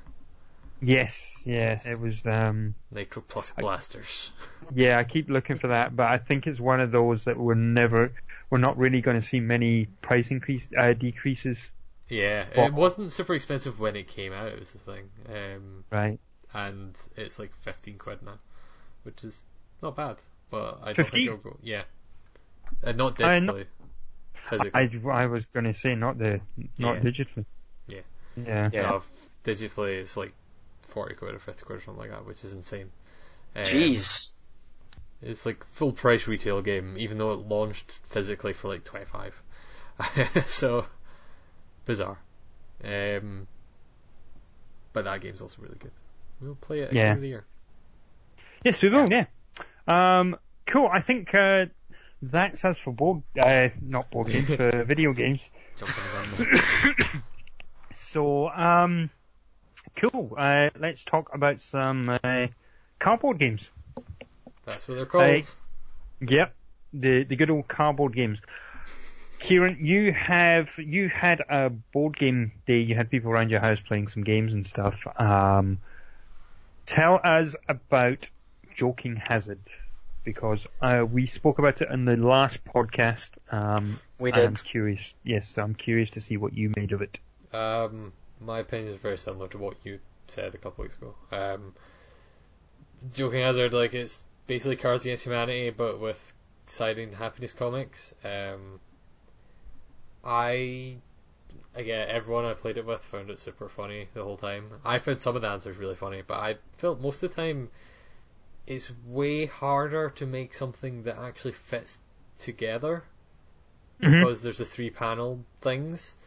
So the way it works, for people who don't know, is it's like Cards Against Humanity, where you have a giant deck of cards, everyone has a hand of cards, and every turn one person is basically the judge, and they flip over a card from the deck, and that is a panel of the comic. Then they play a card from their hand either before or after it to make the first 2 panels of a comic and basically the setup, and then people put down their idea of the third one as the kind of punchline, basically. Unless a red card comes out, in which case that is the only panel that shows up, and it is used as the last panel in the comic, and everyone has to put down a first and second, which I think is a way smarter way of doing the play 2 cards thing than Cards Against Humanity does. I thought it worked way better. But I just feel like a lot of the cards, they're just too... They only work in really specific scenarios, and otherwise they're just kind of, random, really. And none of it makes much sense, and it's not super funny. Sometimes it works really well. There was definitely a handful of times where people played a series of cards that I found super funny. And overall it was just kind of light fun. We played a lot of it, and it was kind of basically the same thing as what you said, Mike, where I was kind of done with it and was like, oh, we should move on to something else, and everyone else was like, nah, we're just one more, just one more round of this. It's like, oh, come on, okay, fine, that's alright. But it's alright. It's a good little kind of filler thing, basically. I'm glad you kind of felt the same way, because I thought it might have just been me, but I think anyone that's kind of maybe played Cards Against Humanity the length and breadth that we played it will probably... The novelty would have worn off, yeah. But yeah, there's still some hilarious cards and hilarious combinations to be had in it. Yeah, I agree. So we played a bunch of it, and it was all right. Basically, the way I would put it. Yeah, But you played a lot more board games than I did. I did, yes. I want you to tell me about Tiny Epic Western. Tiny Epic Western, yes. So Tiny Epic Western was Kickstarter. So the Tiny Epic games have been around for 2-3 years now. Maybe a little bit longer than that. And so the idea of the games is that they're in smaller boxes, a bit like the Oink games. Yeah. You know, that it's a really big immersive game in a smaller box as possible. And so Tiny Epic Western is a worker placement game with an element of poker added in it as well. So the game is you set up the town. The town has a town hall, and it has a sheriff's office, and there are other buildings around it as well. But your important one is your town hall and your sheriff's office. Within these areas, you can place your characters around into any one of the buildings. When you go to one of the buildings, you will gain a benefit. A lot of these benefits will have to do with playing cards. Mm. So the idea of the game is that you are trying to buy buildings. And you're trying to buy buildings because they will give you buffers, they will give you victory points at the end, and they will also put you in a position to get to one of the other locations, the town hall, and the town hall has victory points at the end. Mm-hmm. So you want to buy your buildings to kind of just prepare yourself and get yourself in a good position. Yeah. Position for the end of the game. But the way that you buy buildings is you need to be, so that what happens is the buildings for sale come up in various locations. So you need to place yourself in a location. But to be able to buy that building, it's not just a case of saying, the saloon has a building for sale that I want. And it's not just a case of going to the saloon and buying that building. You have to go to the saloon, and then you have to play a game of poker. And the way that this happens is at the beginning of each round, every player has 2 cards in their hand. Is it 2 cards or 1 card? I forget now. But you have some cards in your hand. In between, you have two cards. And in between all of the buildings, there is 1 card. So you would have a building and there would be a playing card on either side of it. And your idea is to make the best possible hand between the 2 cards that you have in your hand and the cards on either side of you. Yeah. On your location. And Kieran, if you and I are playing and we're both in the same location, then we're playing against each other. Whoever has the best hand will win we will win a benefit. So it could be some victory points, or it may be another meeple to use in the next round or something like that. But more importantly, it means that one of us will get the option of buying first. Okay. So it means if we were both going for that building that was being sold in that location, whoever wins would get the first option of buying it. But if you're yourself in that location, that doesn't mean you automatically win. Oh no, there is kind of like an AI player, and there's a whole card that sits in the center of the table, and basically that whole card gets turned over, and that gets added to the card to the left of you, and it gets added to the left and right of you, and that is who you're playing against. So if that card, this AI player, as it were, if he beats you, then you're beat. It's quite weird. I'm still trying to get my head around it completely, and I am having quite a bit of trouble trying to explain the game as well. It's one of those that I'll play it, and because it has a single player mode, so I'll play it and I'll go, yeah, I don't know if I enjoyed that, and then I think about it and it makes more sense in my head of what I've done. Yeah. So It's just a weird one. It took me a little while to kind of digest it, but it's the poker thing is very foreign. Yeah. I've never been a big poker player. No. So having poker elements in another game doesn't necessarily, appeal to me. It would draw to it. Yeah. It's it's a bit of a strange one, so I'm going to have to play it again. It's a wonderful design, and like most of the Tiny Epic games, it's a perfect idea of what you can do with a limited amount of things.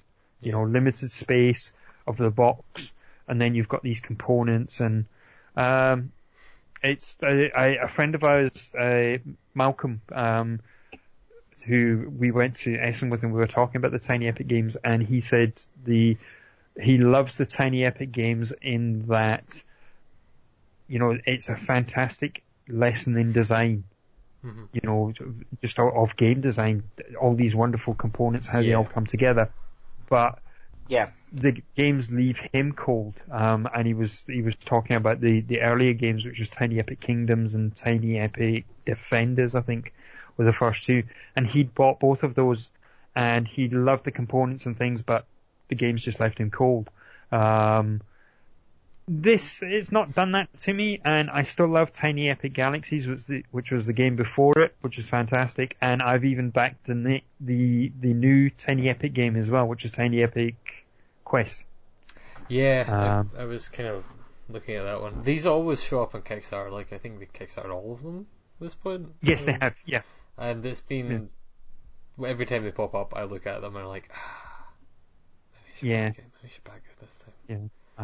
So Tiny Epic Western, I will play again, and I think I need to, and I think I need to play it with other people, just to kind of see it shine, I think, as well. Mm-hmm. So that's where I was there. Kieran, you can tell us about saving the world from viruses.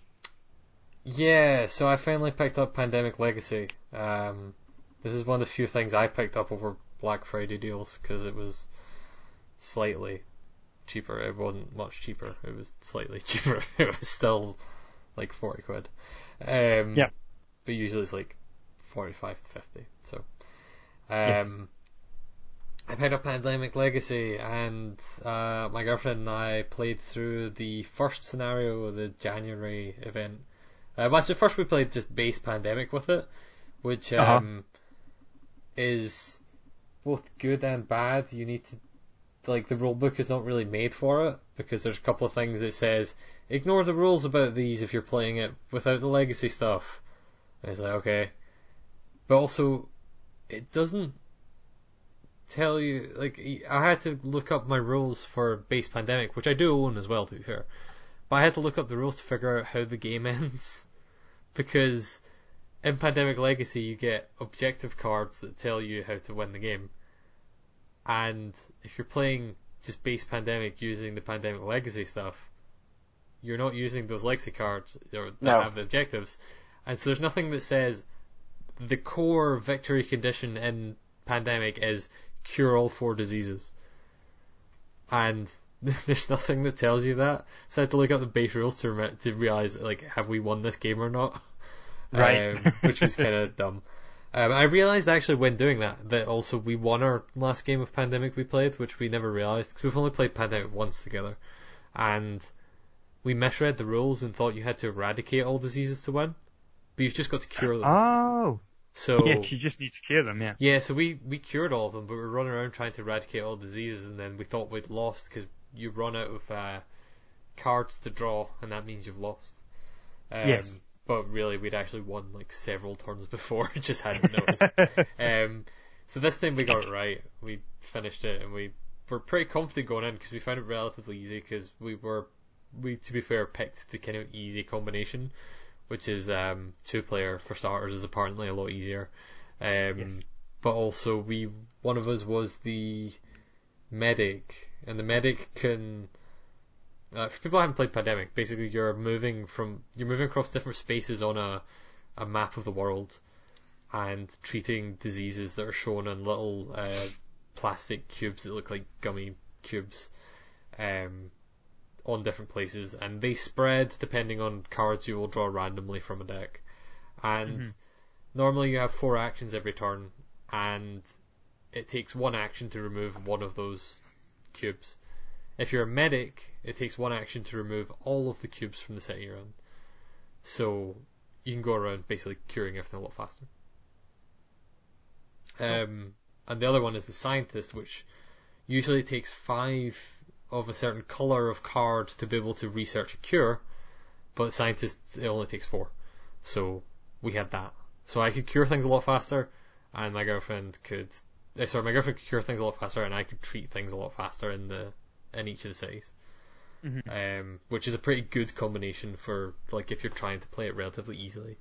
Which we were, because my girlfriend plays a decent amount of board games and I play quite a lot of board games, but we didn't really we wanted to be relatively light for now and assumed the legacy mechanics will make it harder later. Yeah, you also want it to be fun as well. Yeah, exactly. Yeah, we didn't want it to be super difficult or anything. Yeah. So we played one stock game, and we played one game of the legacy stuff, which we won. Yeah. Excellent. I really like the legacy system. For people who don't know, legacy system in this game and Risk and now Seafall basically means that you're making choices and decisions and things like that will permanently affect your board game. So you're putting in stickers and stuff like that. You're ripping up cards. It's minor spoilers for this, but like you rip up a card pretty early. It's pretty good about kind of introducing you to that stuff, where it's like the first game of Pandemic Legacy introduces you to kind of like, or at least I assume, I've not played the other bits yet, but it introduces kind of the core differences where you will put down stickers pretty much right away. You'll tear up a card pretty much right away. You will, put down things that will change things permanently pretty much right away. And it's great. I really like it. Who did the ripping up of the card? My girlfriend did. Did you do the same thing that I did? It was like, no ways, I'm not destroying any of the board game. You do it. No. I read. So for people that know, you get a legacy deck that you go through, and the backs of the cards will say they won't say anything, they'll say like read it or whatever, or every now and again you'll dig your way through and it'll say stop, and it'll say don't flip over this card until you're playing in February. And by February it means like the second game you play, or stop and don't do this until this certain specific thing happens in your game, and if it doesn't happen in your game, just do it at the end of the game. And so I read the card, and she tore up the card as I was saying it. I was like, God damn it. Which is very good. But we also are pretty panicky about our like future games, because one of the main mechanics that Legacy adds that it's not spoilery in any way because it's in the rulebook, is you add stickers to the board whenever an outbreak happens. Yes. So when an outbreak happens in a city, which for people who don't know, an outbreak is when 3 cubes of a disease are on that thing, and then you have to add another one. And instead, an outbreak happens, which means every city around it gets 1. And the disease spreads, basically, and it's horrible. And then the outbreak marker goes up 1, and if the outbreak marker gets to the end of this little trail, you lose. And that's the thing about Pandemic, is everything makes you lose. But when outbreaks happen in Legacy, you also put a sticker on increasing the panic rating of that city. and we got some pretty bad shuffles at the start of that game, and the Middle East was a disaster. It was hell on earth. It was like real life. It was, oh god, it was every night. Like we ended up having like 3 outbreaks in the first like 3 turns because the Middle East just fucking went disastrous. We managed to contain it, so we only had 1 level of panic for each of those cities, but those cities have 1 level of panic, so that's worrying. No, that's fine. Honestly, that's fine. Oh, really? Yeah. No, probably by the end of your campaign, a lot of your cities will have, at least 1 sticker on them. There's going to be some that's going to, it will get worse. But yeah. Yeah. But then there's stuff that happens in that first game, like legacy stuff that I will not spoil. But there's stuff that happens legacy-wise that means that it's going to be hard to be in that section of the map ever anyway. Like. Yeah. Oh, yes. Yeah. So you will find yourself looking at, because you've got those cities that now have the number 1 sticker on them, which doesn't do anything. And again, this isn't spoilery because it's in the rules and it's on the back of the box even. So when you get 1 outbreak, you put a number 1 sticker on it. That's fine. The city's it's panicking. It's concerned about the disease that's in it. You get another outbreak. Now you've got a rioting city. Rioting city makes it more difficult for you to get in there. You need to spend more cards to get in there and even to leave. And then, it goes up to number 3. If you get number 3, then, again, it's more difficult. You can't fly in. You can no longer fly into the city because they've destroyed everything. And I think it goes up to, is it number 5 or is it number 4 or number 5? I think it's 5. I'm not sure. Yeah. So if you go up to number 5, your city has fallen. It's done. Yeah. I like also, like, if you have a research base in a level 2 city even, I think it is, it'll destroy it. Yes. And if you have a character if one of the players is in a city when an outbreak happens, they get a scar. Yes. Which are just like, debuffs, basically. That didn't happen because we were really worried about it, so every time it looked like a city was even close to having an outbreak, if I was... You got the fuck out. Yeah, like even if my plan was, I'm going to go into that city and wipe out the disease in it, I would sit outside the city at the end of a turn if I didn't actually have enough to get rid of it that turn. So I'd be like, because I'm the medic, I can wipe out this disease, treat all disease in this city pretty quickly. It'll only take me like 1 action. But I only have 1 action left, and that'll be to get there. So I'll just wait here a turn. Next turn I'll do that, because if that blows up while I'm in there, I'm fucked. Yes. Yeah, we had very similar discussions as well. It's fantastic, and I think you'll... Yeah, I look forward to after a couple of games. Yeah, I think after a couple of games you'll kind of see why we were... why we were upset when we did the voting for the board game of the year last year. Yeah. And Pandemic Legacy didn't take it because there wasn't enough of us to play it, and just the way that we decided. But yeah, definitely, you're going to have a lot of fun with it. Yeah, it definitely seems that way. Cool. So, to continue picking at the large list of games you played, yes, you went to the Glasgow Games Fest. Yeah, we did, yes. And played a lot of games, but there's one in particular that I've been wanting to play for a while. Yep. And that's Katak number 1. So you finally got it to the table. I did, yes. So, Katak, for anyone that might have missed when we spoke about it on the podcast, is it's a board game for 4 players, and it's cat volleyball. Yeah. And so it's a team game, 2 against 2, and each of you controls 2 cat.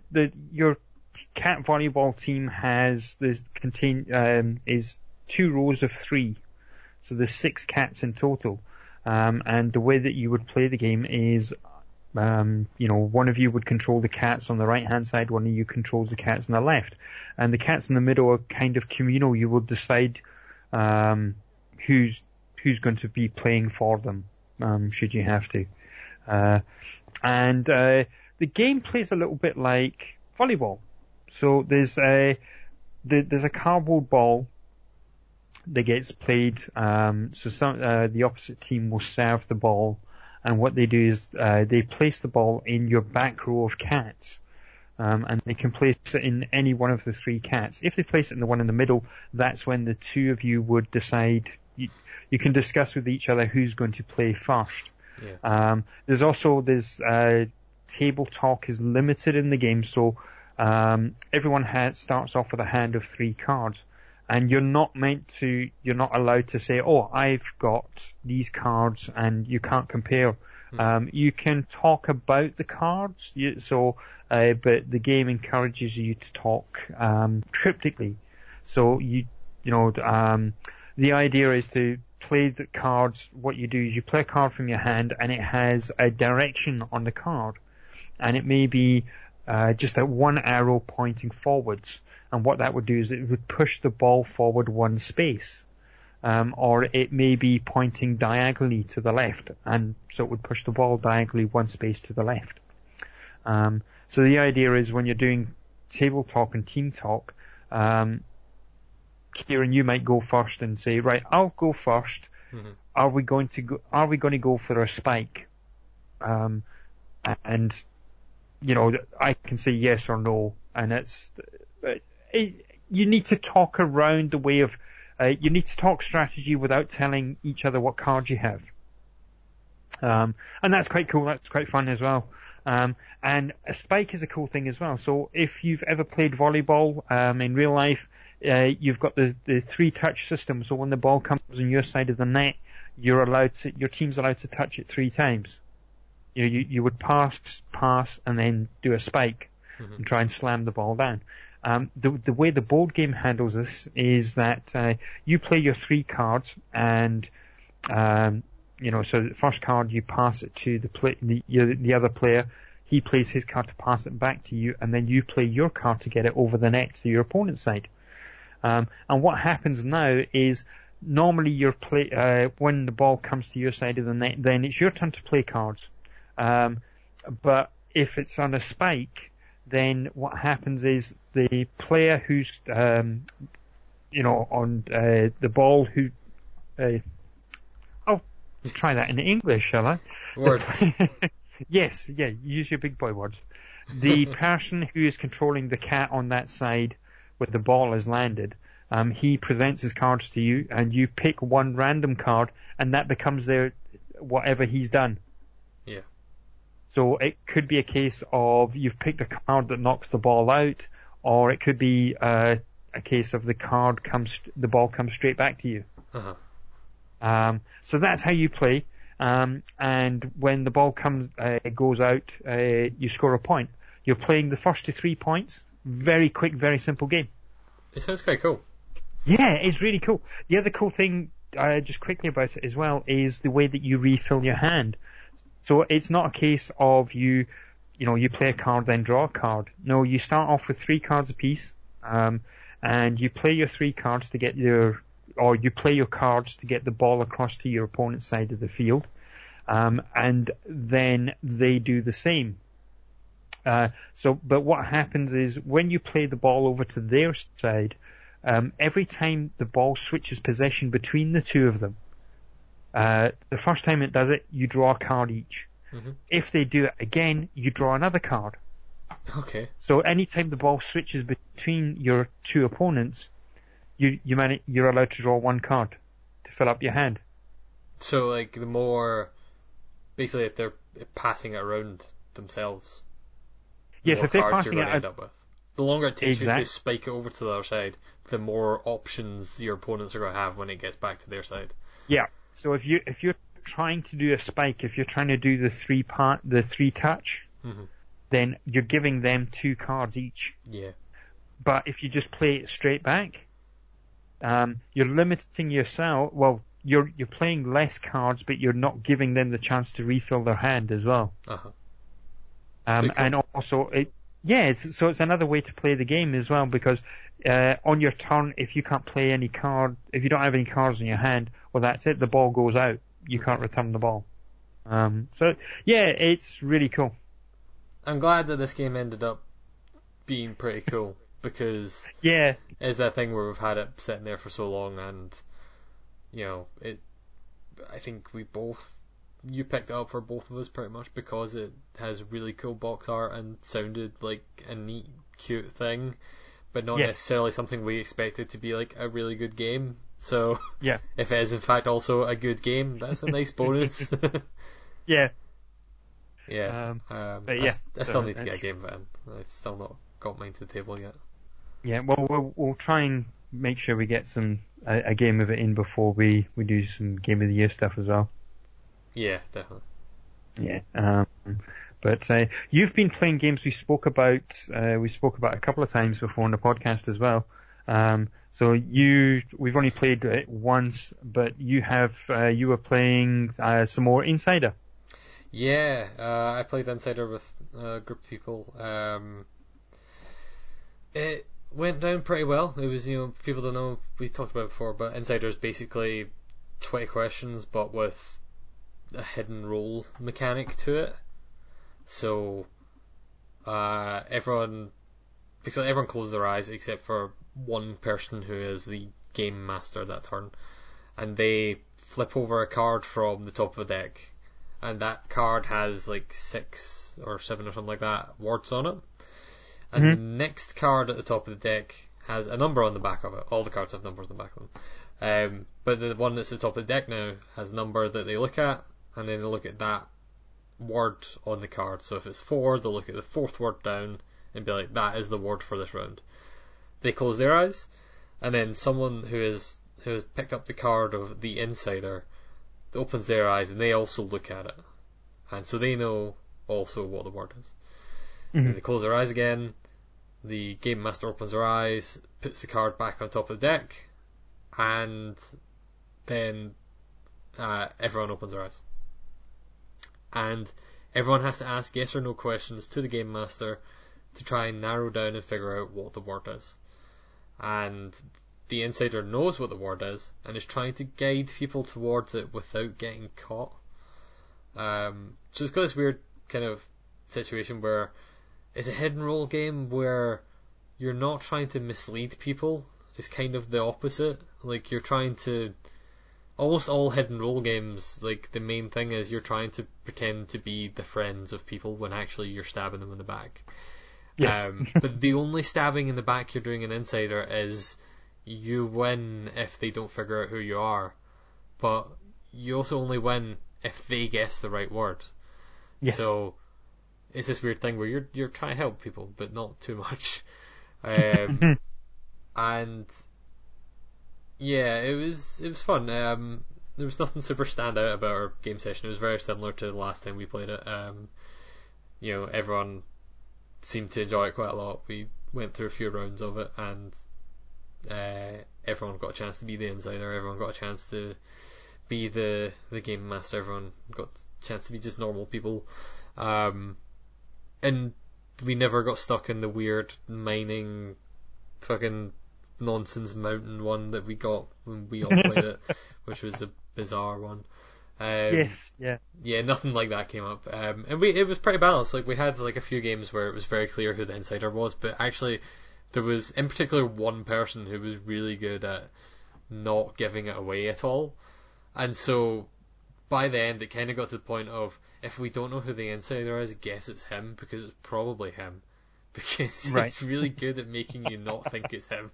So, yeah, it was a lot of fun. I really enjoyed it. I love those little link games, as I've said before. Yeah, no, they're fantastic. Yeah. Speaking of Oink games, you played 3 Oink games. I think we could probably, 3. We could probably roll into one, or 4 actually. That we could probably just roll into one thing here. Yes. You played Maskmen, Troll, Deep Sea Adventure and The Fake Artist Goes to New Oh York. God, yes, yeah. So, I have Masked Men Artist sitting on this desk right in front of me. I've still not actually played it. Fake Artist Goes to New York. We've spoken about it loads of times.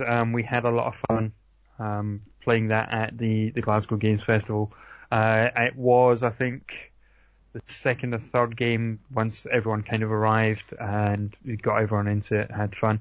I started off the game as being, the sort of, I don't know what you call him, the kind of master. He picks the category. Yeah, I think the term subject. that the instructions use is Game Master. It's Yeah. not the one that Insider uses, actually. I just remembered it from Fake Artist. Right. That's why I said that. So yes, yeah. So I explained everything, and what I went with was Indiana Jones. Was what everyone had to draw, and explained how the game works. And the clue that I gave was movie action hero. So it went with that, and we ended up with the drawings were absolutely horrendous. They're all Yeah. the worst. Yeah. What I did find with this time as well was we used bigger, we used full sheets of paper rather than the small ones given in the box. Yeah. What I noticed with the people that were played with this time, because they were trying to be obscure and they were trying to, physically fool the artist or the fake artist, what they would do is you would draw something. So they were drawing Indiana Jones and somebody drew a hat. Somebody else, they drew the big boulder, right? So they drew something separate. Yeah, and you Then draw somebody kind of a else, collection of items, basically. Yeah.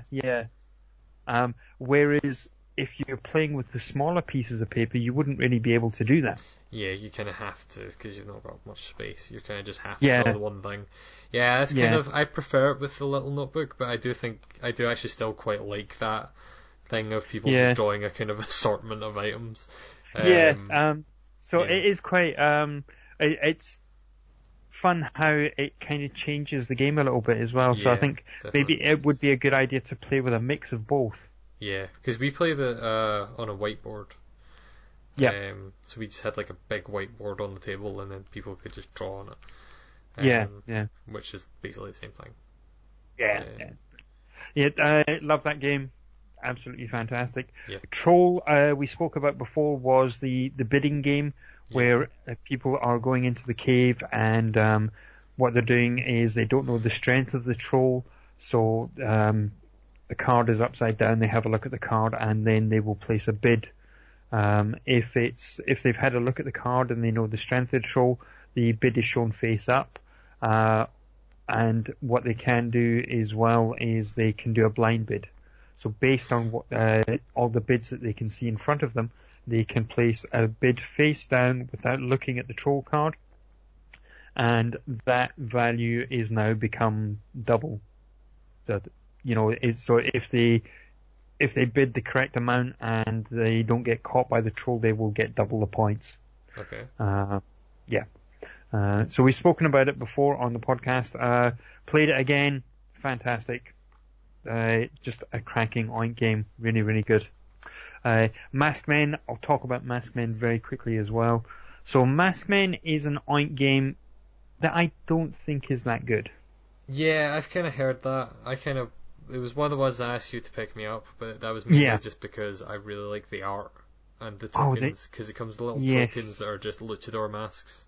Yes. But I've still not actually played it yet.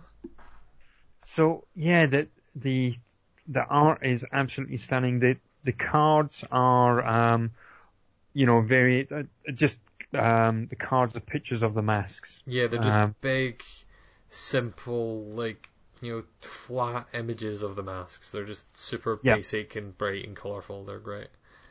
Yeah. So the way the game plays is on your turn, the first person to play will play a coloured mask, and they will only play one. The next player, they can play another colour, but what they would need to do is they would need to play two of these. On the next person after that can play they can play 3 cards of a different colour. Okay, the first round will always be like that. Someone will play 1 card, someone will play 2 cards, someone will play 3 cards. Then what happens is, as you play a card, so the person that played the blue card, number 1, you take a blue mask and you put it down. If someone plays 2 greens, they take the green mask and they put it on top of the blue one, signifying that the green wrestler is more stronger than the blue. Uh-huh. And then someone plays the 3 orange cards, that means that the orange wrestler is stronger than both green and blue. Okay. Okay?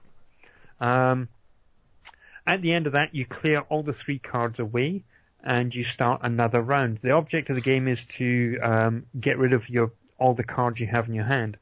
So now you can play any card that you wish, but you play 1 card. So let's say, for example, you play a green wrestler. So we know green is he's the second strongest. So that's fine. That means now that you can, if you play an orange, you can play an orange card because we know that orange is stronger than green. You can't play a blue card because we know blue's at the bottom of the pile. He's at the bottom of the totem.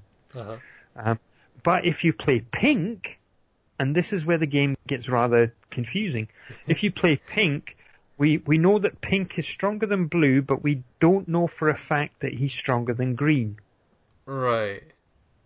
So it's now got this weird ranking system, and the way that the rules are written, the rules grammatically are written very well, but they're not structurally written well. Yeah, I feel like most of Oink stuff, the rules writers are more, experienced with writing the super simple things like Insider and Fake Artist and things, and this one seems like it's got that level of complexity that the other ones don't really have. Yeah. So I was really struggling to try and get my head around it. The first time that we played it in Germany, and we knew we were playing the game wrong, so what we did was we kind of adapted it to make sense. And we had fun with it, and the cards are beautiful, and the little tokens are great and things. And we put it away, and we said, right, we'll get tore into this properly when we get back home, and we've got time to look into it. And I just couldn't get my head around this whole ranking system. It just the rules are not very clear on how to do it. So normally your best bet then is to go to the internet. Yeah. You have a look on YouTube for videos, or have a look on Board Game Geek. So if you have a look on Board Game Geek for any information on Masked Men, you'll see some information, but you won't see many reviews. You'll see one video review from a guy, and I forget where he's from, a pleasant enough guy on his video. I think it's called Push Your Luck.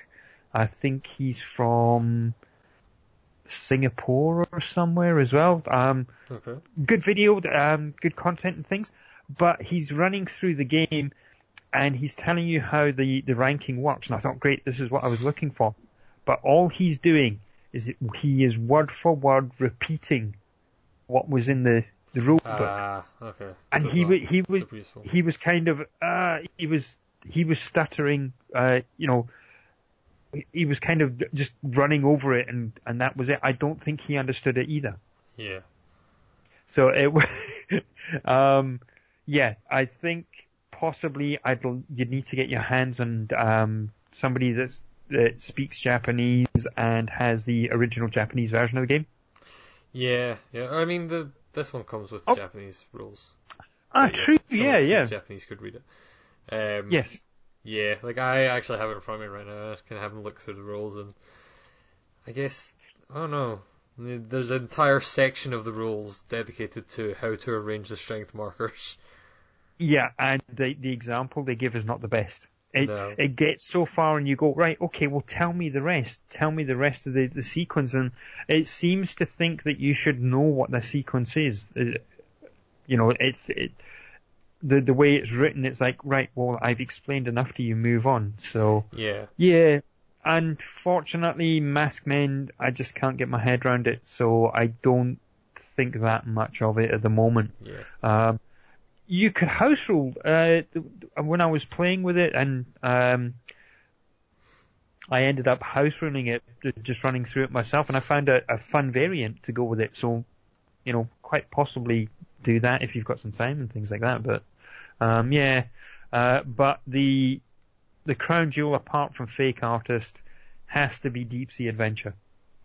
Yeah, I've been wanting to try this one out for a while as well, actually. Oh, so much fun. Deep Sea Adventure is a very quick game where you are all deep sea divers, and there is a little submarine which you all start on, and you're all in the submarine, and there are little tiles. The tiles have treasure on the back of them, and the treasure is points. There are 4 different levels of treasure. What you do is you put all the number 1s all down in a row, then you put the number 2s, then the number 3s and number 4s. So obviously the deeper you dive, the better treasure you'll find. When the twist to the game is that everyone is sharing the same air supply. Okay. So when you are diving down, you don't use any air. It's okay, it's fine. I don't know if that's how diving works. No, not Divers really, no. hold their breath as they're going down, and then they start to breathe as they come back up. Yes. But it's going down the way you don't use any air, it's fine. Should you pick up any treasure? Okay, so when what happens is you roll the dice, and you move the number of pips. So if you roll a 4, you move 4 spaces down. Yeah. Now, at the end of your turn, you can say that's fine, or you can pick up that treasure. If you pick up that treasure on your next turn, you're going to use air. You're going to exert yourself because you're now carrying something heavy. Okay? Mm-hmm. And what you do is you reduce the shared air capacity, or the shared air that you have, you reduce it by 1 for each treasure that you're holding. Okay. You're breathing more because you're carrying things. That makes sense. That's how I work. Yes, that makes sense, yeah. And so you pick up a piece of treasure and you reduce the air. You can continue to dive down and go for more treasure, or you can make your way back up. Okay. So you push your luck. So generally, it is push your luck. Generally, what normally happens is that everyone will dive down and they'll get to a certain level, and they'll have a look to the next player to see if he's going to go any deeper. Or because what happens is before you roll your dice, you have to declare whether you're heading up the way, or whether you're keeping diving down. And generally, nobody will pick up treasure until they're ready to go back. Mm-hmm. So if somebody picks up treasure, you go, that bastard's going to go. The next turn, they're heading back. So it's normally the kind of telltale sign that they're heading back. Yeah. So once that happens, then it's a mad race to pick up as much treasure as you can hold and head back up. The other twist about holding treasure is not only when you pick up treasure at the end of your last turn, on your next turn, like I said, you decrease your air, but after you've rolled your dice, whatever result you've got, you have to take off you reduce that result by the number of pieces of treasure you have. Oh, okay. So if you roll, weighing you down, basically. Yeah, yes. So if you roll a 3 and you've got 2 pieces of treasure, you can only move 1 space. It sounds really cool. Yeah, and the other thing about the dice only go up to 3, and there's 2 dice. So the most you can ever roll is 6. So eventually it becomes this mad race to get up to the top. And if some people think that they're not going to make it back to the top, they will just pick up more treasure to make sure you don't get back to the top either. So, the air runs out. Is there a limit? Could you just pick up 6 bits of treasure? You could pick up 6 roll zeros over and over. Yeah, and all you're doing is you're using up the air. Yeah. So what happens is if you drown at the end of the round, you drown, so you don't keep that treasure.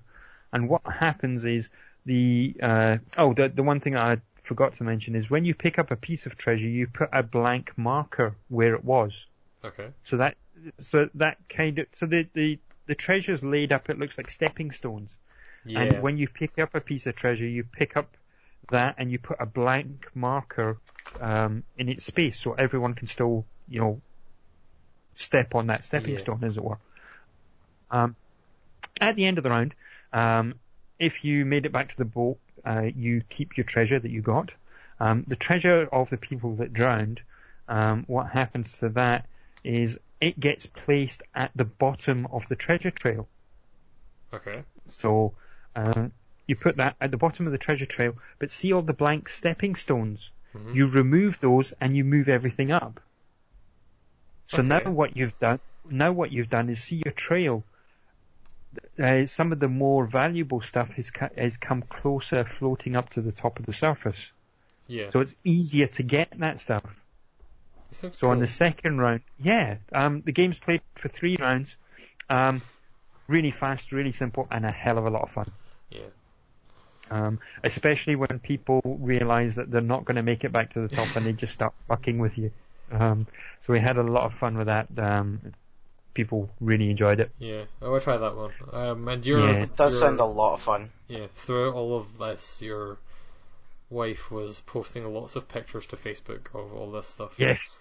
Yes. And Deep Sea Adventure was one of the ones I saw and was like, that just looks nice. And you just end up with this big trail of these kind of stepping stones all coming down coming up to the sub, basically. And it's just a nice looking thing.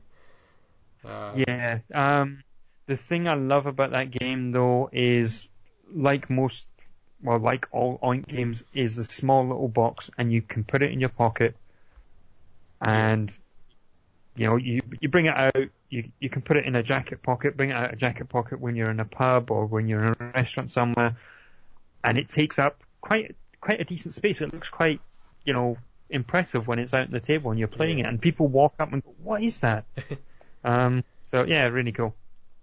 Yeah, we've said it a lot, but Oink games are so good. Yes, yeah. So that was all the Oink games we played. You played, speaking of games that we've played before as well and loved, you played Deception again. Yes. I won't talk too much about Deception, but we've talked about it before. It's a hit and roll game. One person's a murderer, everyone is a detective, and they're trying to figure out which one of the detectives is the murderer. And you have 4 evidence cards and 4 murder weapon or murder method cards, because I called them murder weapons when explaining them, and then someone was like, this one is a potted plant. I was like, it's a murder weapon. And the other one was like, this one is a guy strangling someone. I was like, that's a weapon, kinda. So, they're not always weapons. But we had kind of a fun thing happen where we were randomly shuffling out who was the one running it, who was the one that was the the murderer, etc., as you do. But someone joined us 2 rounds in, he showed up a bit late. I explained the rules to him. I was like, don't worry too much. You probably won't end up being the murderer first time, and we'll figure it out, and you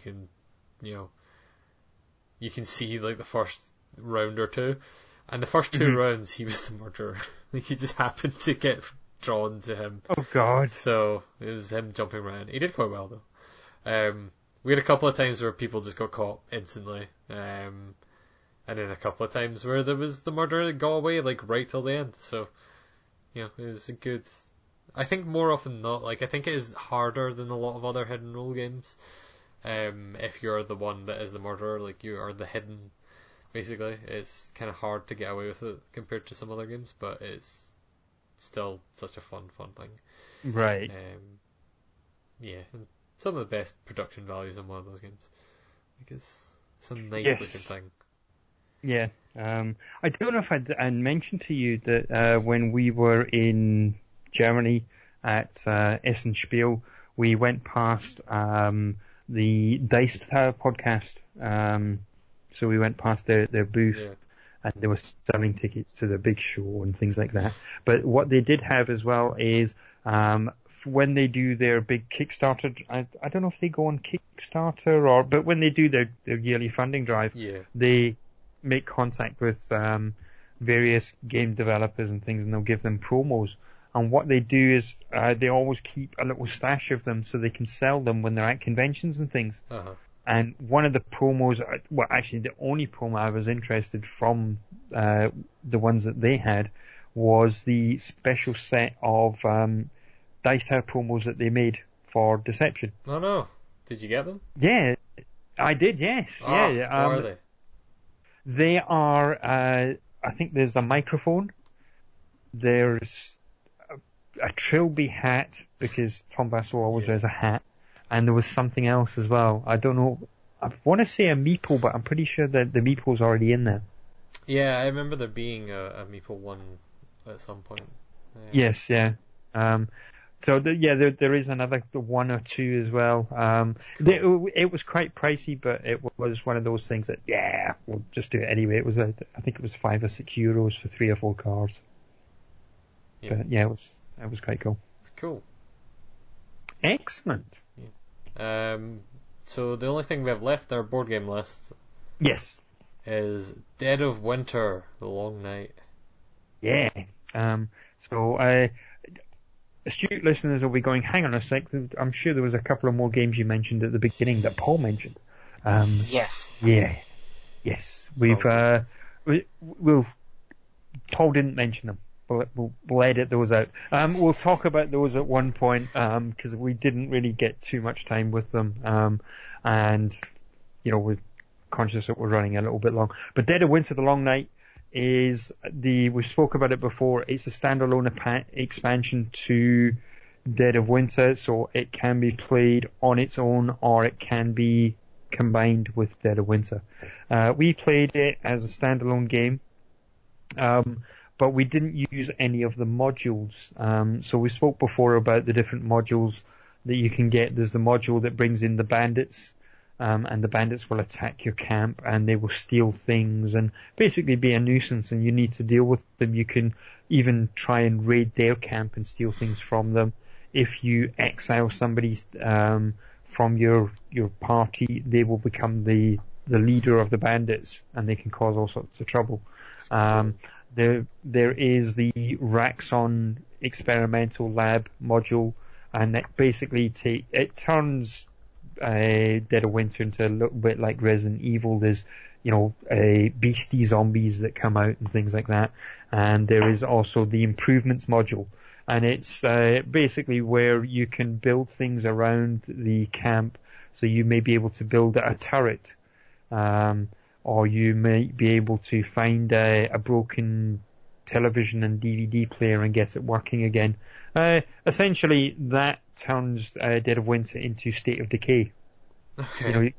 Because you're doing foraging and then you're building these improvements. So we didn't play with any of those because we were playing with friend of the show, Tony, who's been on the podcast a long time ago, playing with Tony and his wife, she plays a little bit of board games, but she hadn't played Dead of Winter before. So what we did, we thought we'd just play vanilla Dead of Winter, but with new characters that nobody played before and new scenarios and things. So apart from the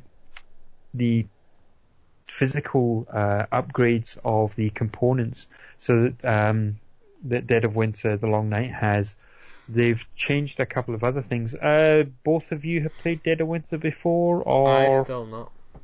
Oh, you haven't? No. I think Paul has. But I'm thinking Paul is not listening to us at the moment, so I'm not getting a response.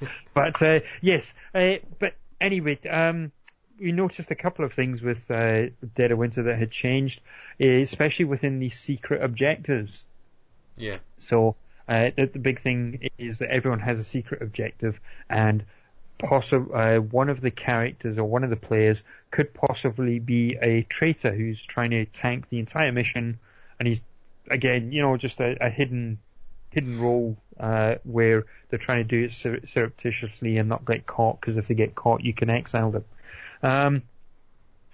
Now, in the original game, the everyone's secret objectives were, some of them could be, if you got caught doing your secret objective, it may look like you were doing something to harm the group, because it may ask you to stockpile medicine and things like that.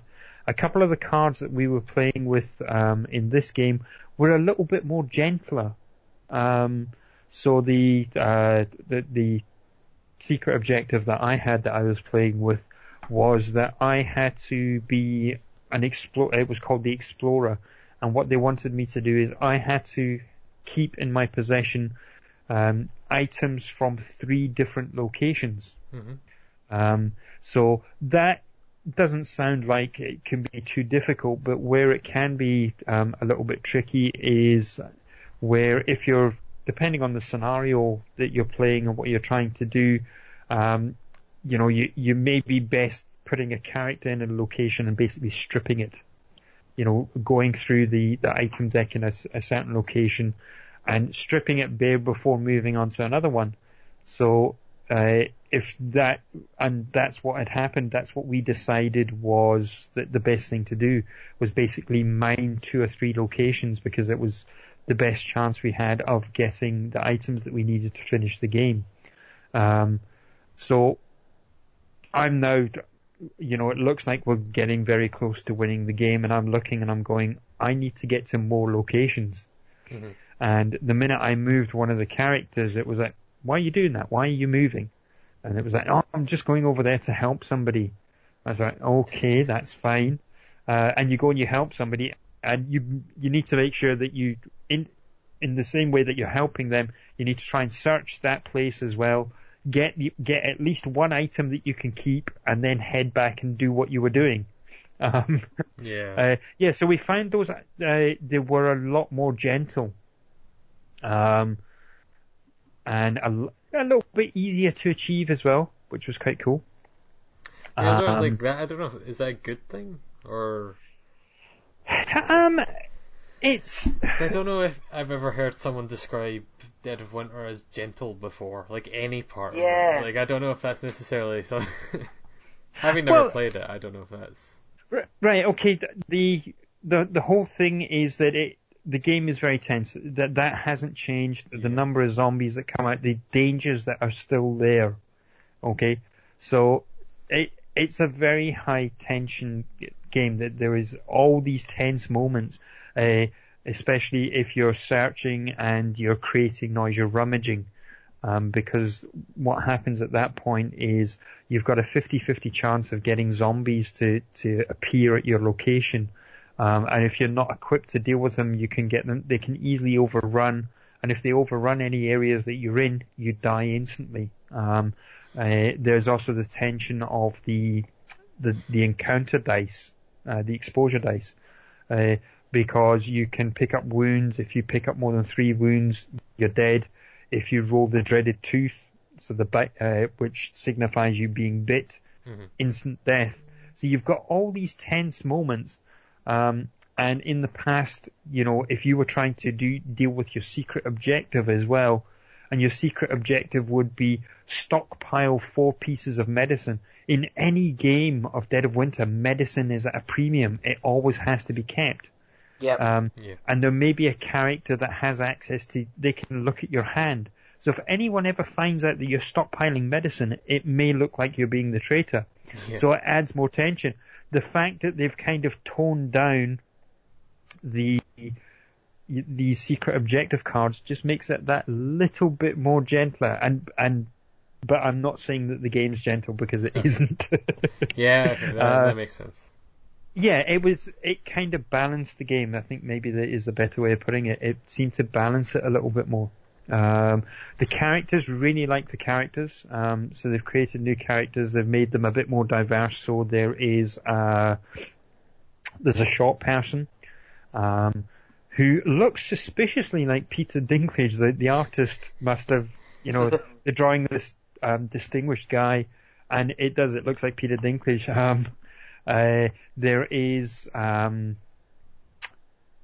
There's a couple of characters, and I think they've got a couple of gay characters in there as well. And the reason when you pick up their gay is because of the crossroad cards. So the crossroad cards are the cards that have story flavor on them. Completely unnecessary, but it's nice because it's creating this whole world. And there's no agenda, there's no feminist agenda, or there's no, it's just characters that you would meet in everyday life as well. Yeah.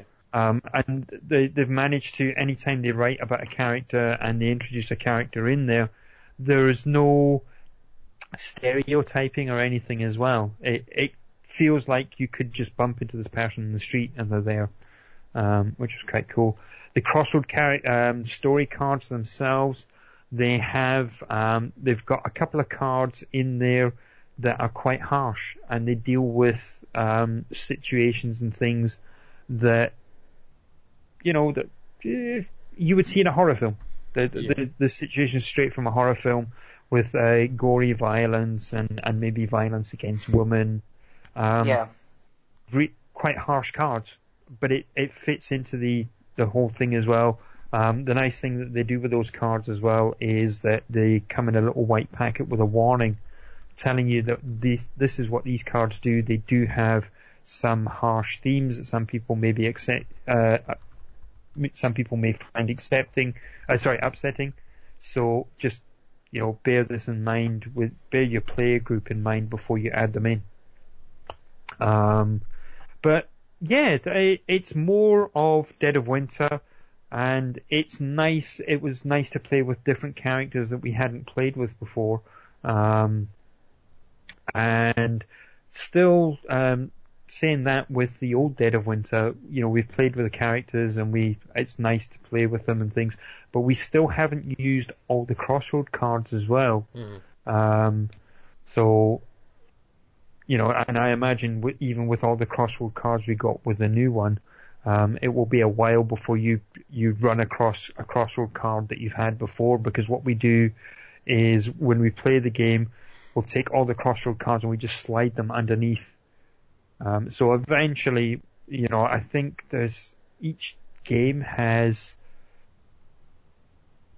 it's a good couple of hundred, I think, of these Crossroad cards. So it's going to take you a while to get through, before you hit the doublers again.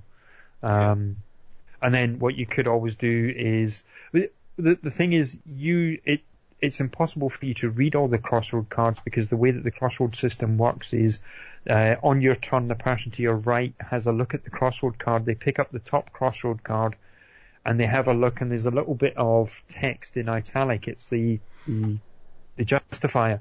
Mm-hmm. And it says, if a certain character is in a certain place, then this happens. If not, you discard it, it goes underneath and nothing happens. Mm-hmm. So there's a lot of cards that, have been played in your game that you will never ever see. Because somebody's checked the italics on it and went, it's not for this game, and it goes underneath. Yeah. So which is quite a good thing as well.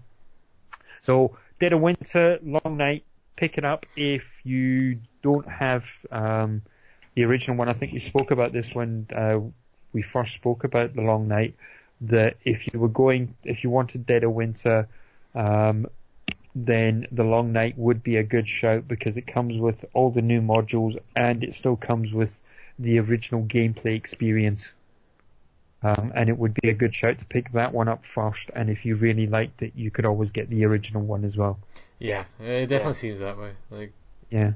It's interesting that they've done it that way, because it does seem like there's so much content in that standalone expansion that it is basically just a game. Yeah. It is, definitely applaud them for the way that they've done it, because they didn't, if you see all the content that's in, all the new modular stuff, if you have a look at that and just take it outside the box and pile it up, it's a shitload of components and cards and all of that. And they didn't need to add in the base game again. But they did, because there were certain other things they wanted to do. They wanted to change the artwork of the cards and put a couple of in-jokes. And so it is definitely worth picking up. Yeah. Cool. That's it, I think, for all the board games we played. Yeah. Do we have some news? News! Real was... through pretty quickly because we are super Overrunning long right horribly. now. Yes. Star Wars Battlefront's getting Rogue One DLC. We already knew Yay. about this, but they showed a trailer for it. It looks cool. It does. It looks awesome. I should really get Battlefront. I don't know if you should at this point. Like, this stuff looks cool, and I'll probably jump back into it for this DLC, but, like, in terms of multiplayer shooters, there's so many newer and better ones now. Like, I would say you should get Overwatch more than anything else. But Fair enough, you can actually pick it up for like 25 quid now. yeah, So. or Titanfall 2, because Titanfall 2 fell to like 20 quid over Black Friday, even though it just came out and is very close to being on my Game of the Year list this year. But yeah, Stardew Valley, it's coming to Xbox One in 2 weeks. They also had announced it was coming to Wii U as well, but they cancelled the Wii U version and said they're now making it for Switch. So, Oh, okay. there was a couple of different things that got announced this week, actually, that people have said. Indie developers are starting to come out saying they're working on stuff for the Switch. God, I forget his name. The guy that made Binding of Isaac and Super Meat Boy. Yes. Something McMullen or something. Edward. Yes. Yeah. But yeah, he came out and said his next project's going to be on Switch.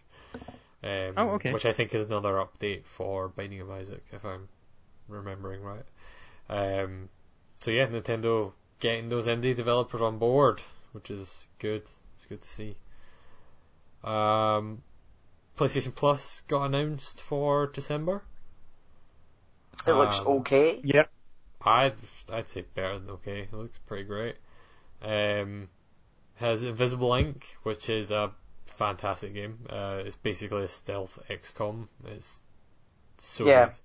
So good. I mean, I'm saying it looks okay because I actually don't know the games that's there, so You I liked can't get XCOM, excited. didn't you?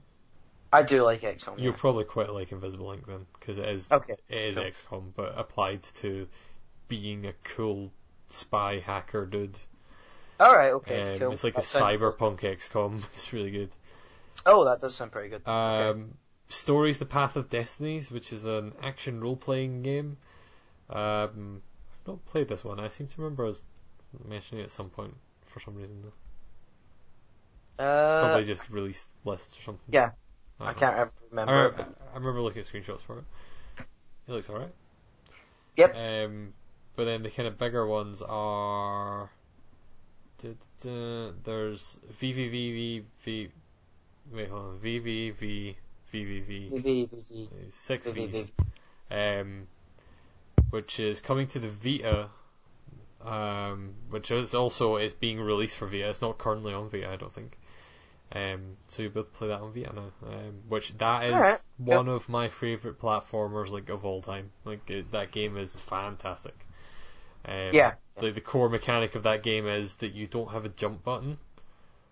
Every time you hit a button, you flip gravity, and so you use that to get through the levels, and it's so good. It's super fucking hard, but it's so good. And it has one of the best soundtracks as well. What else we got? Hyper Void is coming. That's coming to PS4, PS3, and Vita. It's a arcade kind of shoot 'em up style game. Tiny Troopers Joint Ops, which is a thing. I don't know what that one is. A thing that happened. Tiny Troopers. Oh, it's like a kind of isometric shooter. It looks kind of like a phone game. That one's not super interesting. And also Color Guardians, which is a platformer with kind of like puzzle elements. Yeah. Which looks kind of neat as well. But I think if nothing else, like VVVV and also Invisible Ink makes this kind of a real good month for those kind of games. Yeah. Cool. Other news.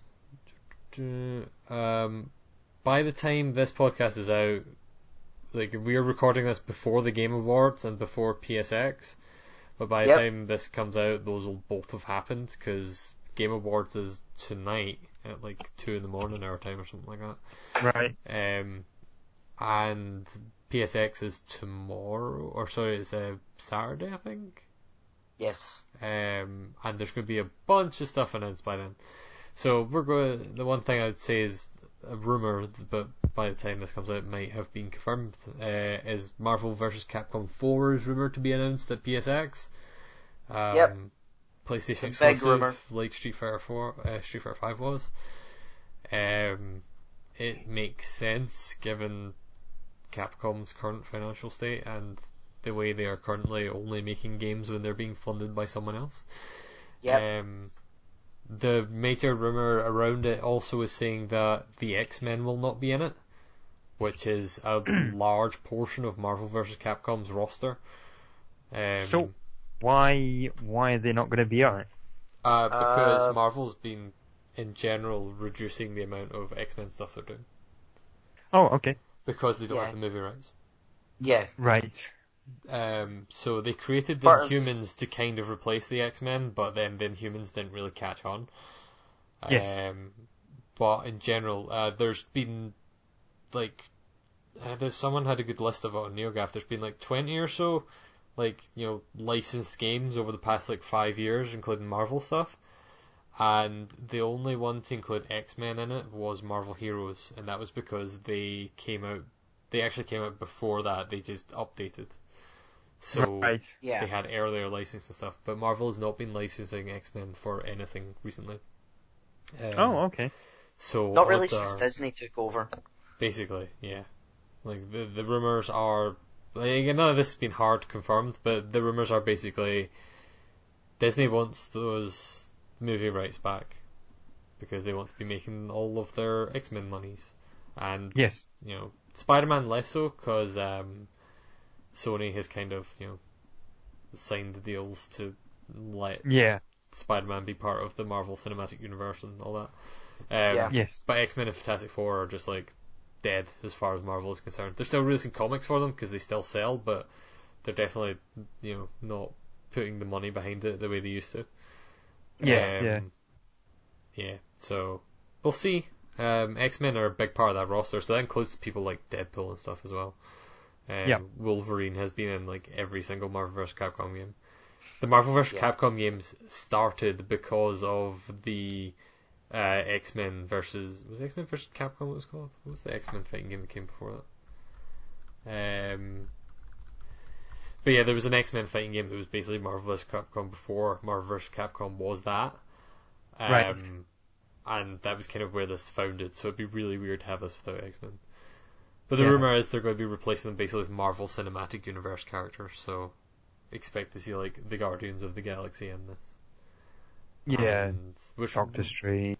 Yeah, and Rocket Raccoon and Doctor Strange were both in MVC3, but I could see like Groot being in it. I think Captain Marvel's probably a shoe-in because they've been pushing her real hard in the comics, and also she's got a movie coming up. Yep. I would really like it if the new Miss Marvel was in it as well. Yeah, she's like that is like one of the most fantastic comics on the go at the moment. Yeah, Kamala Khan is like one of the best things they've done. But yeah, we'll see. By the time this podcast is out, the game will probably already have been announced. So Yeah. yeah. Cool. Cool. Other news. The only other thing I've got here is there was a fan-made CGI Majora's Mask film that you can go see. There's not much to talk about on this one, but it's really cool. People should definitely see it. Cool. It's called Majora's Mask: Terrible Fate, which is from like one of the first lines in Majora's Mask is, "Oh, you've encountered a terrible fate." It's really cool, even if you don't like Majora's Mask. It's just dark, creepy. Some of the best CG like I've pretty much ever seen. Like it's super detailed. Like it's amazing for a fan project, but it's amazing just in general. So yeah, I definitely recommend people look at that. But that's all the news I've got here. As I said, like there will be a lot more stuff coming out over the next couple of days. So next week will probably be a very news heavy podcast. But we shall see. Cool. Excellent. New releases. Well, let's see. New releases in terms of there's only 3 things. So December the 6th for PC and Xbox One, we've got Dead Rising 4 coming up. Yay! And there is for it's a VR game for PC, so that'll be Oculus, and PS4 is Werewolves Within from Ubisoft. That Okay. is That sounds? Didn't they have a game called Fighters Within or something? It's not that. That, if I remember this right, I'm gonna look actually. That is Werewolf, like the card game. Like that is the Hidden really? Role card game, but in VR. Oh God! Which sounds kind of cool. No, it doesn't. Oh, it could be awesome. Oh, no. I doubt it No. will be though, but No, Yeah. no, it doesn't No. sound awesome at all. why not? Werewolf's okay. I don't like we've spoke about Werewolf before. Yeah, I'm why? still not a big fan of player elimination, but Yeah.